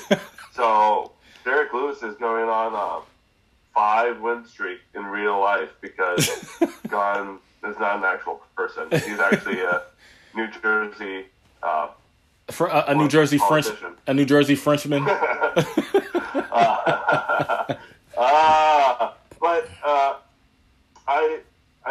I keep on wanting to go against Lewis because of age, because I'm ageist. And Tai looks really good. There's virtually a 10-year difference between the two. Yeah. But there's nothing. Well, Greg Hardy win on that one. I'm hanging on the Derek Lewis train on this one. All day I was going to go Tai Tuivasa on this one. But you know what? I'm riding Lewis out until Lewis is no more, my friend. You know what? I before you had given that poised statement, I was thinking the same. I was thinking, you know what? I usually go against Derek Lewis a lot of times because the fighters that who he faces, I'm more of a fan. Like Curtis Blades, I was more of a fan of his. Chris Dawkins, more of a fan of Chris Dawkins. But one thing about Derek Lewis, I think Derek Lewis, even though he claims that he's not a mixed martial artist, he is. And even though he doesn't consider himself technical, he looks at he wants to win. In order for you to win, you have to embrace all facets of martial arts, which hence mixed martial arts. And he does, and he takes the time. He looks at what worked against him. At one point, it was his weight, so he dropped his weight down, added some muscle, and with his last loss to Cyril Gane, he felt that he wasn't in the right state. I'm not sure if it was the state of mind or body, but he made the adjustments, and he knocked Chris Dawkins the hell out as a result. And he's not going to do the same with Tai Tuivasa. But I think what I look at is when Tai Tuivasa was facing Greg Hardy, number one doesn't have the fighting acumen of Derek Lewis, and that's what got Greg Hardy caught. But I think if Derek Lewis and Tai Tuivasa happen to go into a firefight in this bout, Derek Lewis is going to win. 9 times. Well, not 9 times out of 10, but he's going to win. At least he's going to win this on Saturday night, and I believe it's going to end up in a knockout. And Derek Lewis is probably going to knock Tai Tuivasa out either in the first round or the second round. It's just going to happen. He's going to have a good catch or something. It's going to happen. Oh, yeah. There's going to be. They're both going to be swinging. They both. Oh yeah. Oh, they're going to be swinging. It's going to look. This is probably one of the more exciting heavyweight matches. I would say. Sorry. Oh no, I'm agreeing with you. Yeah, there's going to be good fists thrown, and these guys are both not afraid. There's going to be a little bit of. They're going to be. First round probably. You're saying first round is what Lewis is aiming for, because I think they're not going to. They're going to measure it first round, and then okay. Fists are flying second round though. No, absolutely, yeah. Fists. If they make it out to the second round, yes, fists are flying. But I think they're going to have. They're going to have a fill out the first minute and a half, because a minute and a half of somebody swings on you. And you have the ability that these two gentlemen have. You're gonna start going at it, and I think there's gonna be a fill out process that first minute and a half. I'm assuming, and they're gonna swing, and somebody's gonna get knocked out probably right before there's like 10 seconds remaining, or but yeah, like you, I'm rooting on Derek Lewis to win this one. All right, moving on, we have the main event. Is Israel Adesanya, Israel the Stylebender Adesanya versus Robert the Reaper Whittaker? I think we're both on the same train of Marvin Vettori. This one. Oh, okay, no. I'm on the Izzy train. All day. He operates at a different level in my mind compared to Whittaker. One thing Whittaker can take note of is Izzy's last loss, but that was also Izzy getting a little bit cocky. But he's coming in with a strategy now that could lead him to be successful, and that would be the ground game. But Izzy also knows that's also if there's anything that Whittaker's going to try to go for is that ground game, because that's the only weakness that we can see from Izzy. But that reach, his melee concussive ability is crazy good. It's precise, it's tight, he plays offense when he also plays defense. Well, I think Whittaker is more, he's kind of your basic fighter. Yeah. Better than a bit, but he's, typical, versus Izzy, who is a bit more alternative, which is going to lead him to win. Absolutely, yeah. I totally agree. But also kind of going back to what you had mentioned about Izzy's last fight against Jan Blachowicz. But I don't know if he got cocky. I quite honestly felt that standing up, he won. He won every minute of the stand up. It was just more of when Jan took him down. Izzy was able to edge his way to the cage to be able to try to work his way, which he wasn't really successful towards the end. But I feel like instead of, because I've been watching their interviews, and a lot of people say, everyone that fights him, is that the formula to defeat Adesanya when he faced Jan Blachowicz? But one thing that people aren't keeping in mind is that he has a wizard in Eugene Berryman, of who observes this and says, okay, well, this is the adjustment we need to make. And I felt Eugene, who was on Ariel Helwani's show today, the MMA Hour, was saying that when Ariel Helwani had asked him if there was a mistake, if there was something that you regret, not a mistake, but if there was something that you regret out of that fight, what would it be?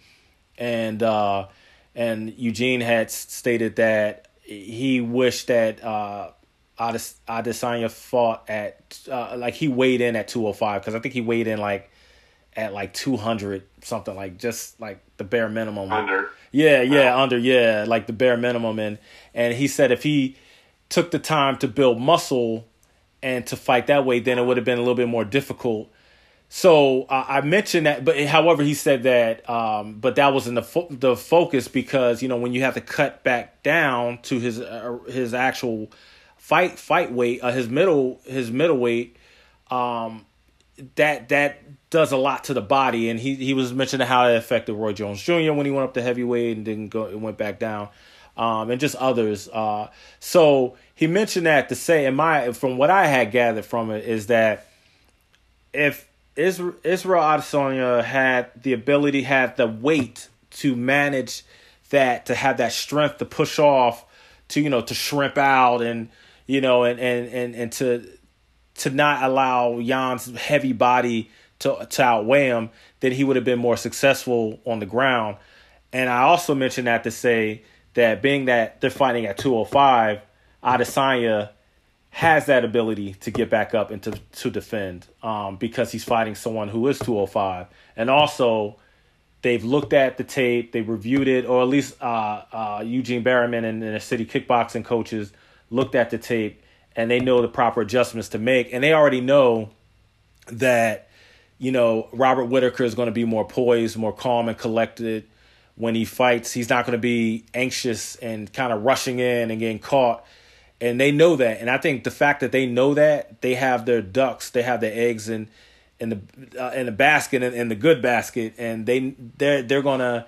And then also, Eugene Berriman said that he wanted Adesanya to take Robert Whittaker to 5 rounds. He wanted to utilize the abilities that Robert Whittaker has and neutralize them, and just pretty much defeat him that way. But Adesanya aborted mission and just went for the knockout, what he got. The first round almost knocked him out, and the second round just finished the job. So I think that they're going to look to pick Robert Whittaker apart, which Robert Whittaker could be ready for, or he can't be. But if that happens, I believe by the 5th round, Robert Whittaker is going to be so defeated that Izzy will probably abandon mission and knock him out. Or I don't think I think Israel Adesanya is looking for a knockout, man. I mean, whether he takes to the 5th round or he knocks him out before then. So yeah, but anyway, we both have Adesanya. So yeah, Adesanya, he's gonna be champ again, man. He's gonna be champ again. That's my man. He is by far my favorite fighter in the UFC. I just love that guy, man. Anime fan, nerd. He plays dope beats in the background. Big shout out to Freestyle Bender on YouTube. Always watch those episodes. I love his brother, David Adesanya, who interviewed him. You got to look at that for the 5 listeners. Look out for that interview. Really good interview by his brother, who knows him. So the questions are going to be candid and real. But yeah, love City Kickboxing. Think everybody's dope. Kai Kara France, City Kickboxing. He's fighting Askar Askarov, and he'll eventually, if he wins, get a title shot. But yeah, so we cover UFC 271. So I got a question for you. I'm like blabbing going on. So I'm gonna be ordering the fight at the house. Are you gonna be coming through, man, or what? I'm planning to. Okay. I told the wife. So if you do, I'm gonna give. I mean, won't never get a sponsor on this, but big shout out to Infusion Brewery. The strawberry. They have a what is it? Here I'm stammering now. I try not to stammer on this podcast, this episode. So they have it's strawberries and cream beer. I'm just throwing that out there because that's what you're gonna have to bring to the house. This out loud. I don't care. I'm the most foo-foo drinker ever. You are, man. I drink martinis. Sullivan's, they have a pineapple martini that is like to die for. I don't care what you say. I'm fully confident and comfortable in my masculinity to say that I like vanilla blonde beer. I like strawberries and cream beer. Infusion Brewery is I go to the one off of Benson and here in Omaha. They have one in their main. I don't know where the main. I think it's out west. I guess closer to you. They're having a blonde beer tasting thing, whatever you call it, And they have, and I saw when I went to the brewery last time, they're gonna have a blackberry beer. So I think they already had that, but I've never tried it. So I'm totally. I feel like we gotta hit up the brewery since you're making it out right beforehand or something like that. Oh man! I'm looking at their site. Yep, I've seen your strawberry. Strawberry baby, it's so good, man. It's so good. I would be interested in the pistachio porter. I've tried that. That's good. It's good. They sometimes have a little bit of. I'm a jalapeno pepper fan, so every once in a while, I think it's more in the summertime that they have that stuff.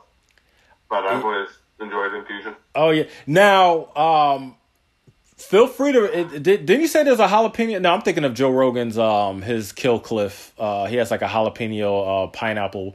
But I want to try like a jalapeno pineapple beer. Like I want to try a jalapeno beer with fruit. Like not just. I mean, feel free to bring over that jalapeno beer. I like that one. But like if you can find one with fruit in it, in addition to the strawberries and cream, you bring both of those. But if you can find that is like okay, whatever. But if you find because the jalapeno is really good. Like that's a real what's the name of that brand? Kincaid, right? Devil's Cap. Is it that? It's no, but isn't the name of the brand Kincaid or something? Or right? It's something like that. Yeah, it is. Let me see. It's been so long since I've gone outside, Yeah, no. Kincaider. Yeah. Kincaider, yep, see? All right, so shout out to Infusion and shout out to Kincaider, yeah. Y'all make dope beers, but Infusion all day. But yeah, no, I'm a foo-foo. So I'm gonna tell a story like I'm gonna tell a story, and this embarrasses me. So Mick at the gym, Mick Doyle at the gym. A beautiful man, a man of Ireland, a beautiful representative. No, Mick. I'm talking about Mick. So I asked Mick. I was like, and this is the foo like unintelligible man that I am. I was like, Mick, because Mick knows Connor, and I was like, Mick, next time you talk to Connor, can you ask him to add some flavors to Proper 12? And he looked at me sideways. He's like, I'm not gonna do the impersonation of Mick, but he's like, no Irishman drinks flavors in their whiskey. He's like, what do you think? No, I was so embarrassed, man. I was like, I don't know. It was just I went on autopilot, like I'm Foo Brandon. Here goes Foo Brandon with his flavors. Because I was gonna ask him, can you ask Conor McGregor to add like a blueberry whiskey? Or a smoked whiskey, But never again will I even think of that. Cause never again, man. But that was a story. That was a good story. But that would never happen again. I would never ask an Irishman ever again. I will only I'm ever again about flavored, anything, because I think out of respect, yes, you shouldn't add flavors to whiskey. And besides, whiskey is good all by itself. Now I will say, I love whiskey with the smoke. They add the infused smoke to it. Have you tried that? That's delicious, man. We need to hit up a whiskey bar. Yes, man. We got to do it. Yeah, and we got to do. Have you done the infused smoke one yet? I have not. Yo, it is so dope, man. I always meant to. It is so good. They have it's like a bulb and they shoot like smoke and they have it's like a bulb over the glass and they have ice in it so it gets nice and cold. And then whenever you're ready, whenever you let it sit, you just take it off and you drink and you can taste that smoke, man. Again, shout out to all my Irish brothers out there. Yes, plain whiskey, Proper 12. What's the because I think about American brands. I think about Buffalo Trace and Bullet. I don't even know what Bullet is. But so I gotta give a shout out to the actual Irish brands. I want a really good. I haven't even tried Proper 12 yet. You know what I'm saying? And here I am, an idiot, asking if there's flavors. Did we? I feel like when we first started going out for UFC, I feel like we did some Proper 12. No, we did. We asked for a shot. I tried to order it at Buffalo Wild Wings, and they didn't have any. And I'm thinking, because that was the night that Conor was fighting, and I'm like, how you gonna have a Conor fight and you don't have proper 12. It's like that's kind of like an oxymoron, especially like Conor McGregor brings in so many eyes and so many so many eyes to MMA, nonetheless UFC.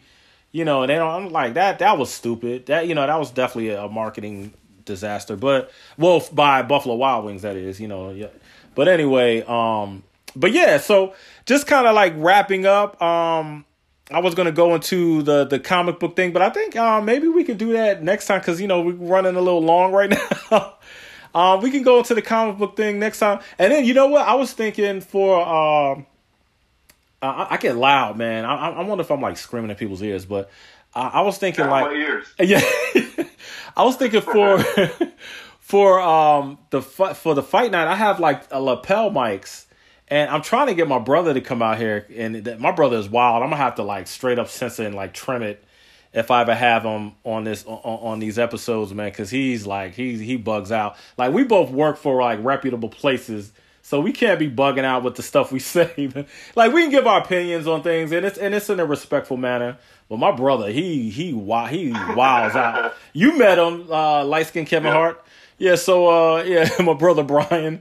Who is coming out here to try to fight? So hopefully he can get he can get some sponsorships and get a fight. The next Dynasty event. Is he a good fighter, or is he just really enjoy hanging out with other guys? I'll be honest with you. I've never seen my brother fight. I just know of him fighting a lot in high school. I know of him. The cats that he hung out with were always They were always giving him kudos for like being a good street fighter, but I have seen him like drill. I've seen him like drill at the gym and stuff like that, but I've never seen him actually fight. But he claims he's a fighter, so we'll see when you're locked in that cage with somebody who has equal or greater skills or lesser. But no, I have confidence in my brother. He's always been the type of person that would work out and he was play football, wrestled, went to state. My youngest brother he wrestled with Andre Neblet, who played football, and my brother was on it. My brother claims, this is his word. He claimed he wrestled on the team with Darian Caldwell and Jordan Burroughs. They're both from Jersey, and Darian Caldwell fights for Bellator. Jordan Burroughs is, Olympic wrestler who I believe he lives in Lincoln. Ironically, I'm like another Jersey cat out here in Lincoln, but yeah. So, he has a. This is like New Jersey. Yeah, this is New Jersey. That's sad and pathetic. To be honest. Yeah, but yeah, so Nebraska pride. Nebraska pride. I am pride. So this Saturday, we could probably do like because I always want to do a fight companion. Like I don't know how I'm gonna have it set up where it's like all our vocals are coherent. We got video going. We'll figure it out, man. We'll figure it out. But that'll be dope. That'll be a dope idea to have like a fight companion. We get drunk. I'm not gonna say anything stupid. You might say something stupid. My brother might say something stupid. Most likely. But you gotta get good at cutting some of this stuff out there, Brandon. I don't know if I trust you. Chopping this up appropriately. Yeah, I know, right? Yeah. So I'm gonna get you drunk. So, Dad, what do you think about the Huskers? And I'm just gonna like drop it on all the Nebraskans, and they're just gonna like come out with the pitchforks and the like back in the Frankenstein days, Frankenstein's monster days. Yep. So what do you think about the Huskers coach? And are they, no. No, but anyway. No, but yeah, other than that, yeah, we'll touch on because the fight companion, like I want to do it in the format that Joe Rogan does it, where like I'm not trying to bite off of them because obviously our topics will be very different, but like where you just we start off, before the, because we're not going to be paying attention to all the fights, especially the early prelims. Well, if you're here at that time, but just talking about stuff during fights, man, just talking out, and then hearing if my brother's here, because he's planning on flying in, just hearing him just bug out, and man, I'm gonna have to edit a lot, man, especially try to. He's very politically incorrect. So you don't want a Joe Rogan Either one of his controversies. Yeah. And then it's like, well, he's your brother, so you got to have the same mindset. No, we're different people, man. No, but anyway, man. But yeah, other than that, man, I think we're good. Did you have anything before we call it? Nope. I'm very, very excited for this weekend. We'll see, man. Oh yeah, it'll be good. I'm geeked, man. I'm so geeked, man. Yeah, but other than that, man, we will. The plan is to have a fight companion this Saturday during UFC 271, which I believe in. Paying for pay-per-views. I don't believe in illegally streaming because I ain't trying to get hemmed up in that. So I pay. I have ESPN Plus. I pay or Hulu or whatever. So yeah. So all you illegal streamers out there, man, that's not cool, man. You gotta. I do feel that Dana White and the UFC and all those Mick Maynard and Sean Shelby and all them, like, they should be paying the fighters right, but that's not my place, but because they are putting their lives on the line, they're putting their bodies on the line, and they should have health care and better pay, but that's not my place. That's just my opinion because I live in America and we got freedom of speech. But other than that, we're good, man. You you got anything else you like to add outside of me like talking the whole time? Me. I like listening. You have a calming voice. Yeah, right. All right. So what I'm gonna do is once I say we're out, I'm just gonna end it, and then we'll get up. We'll just text each other.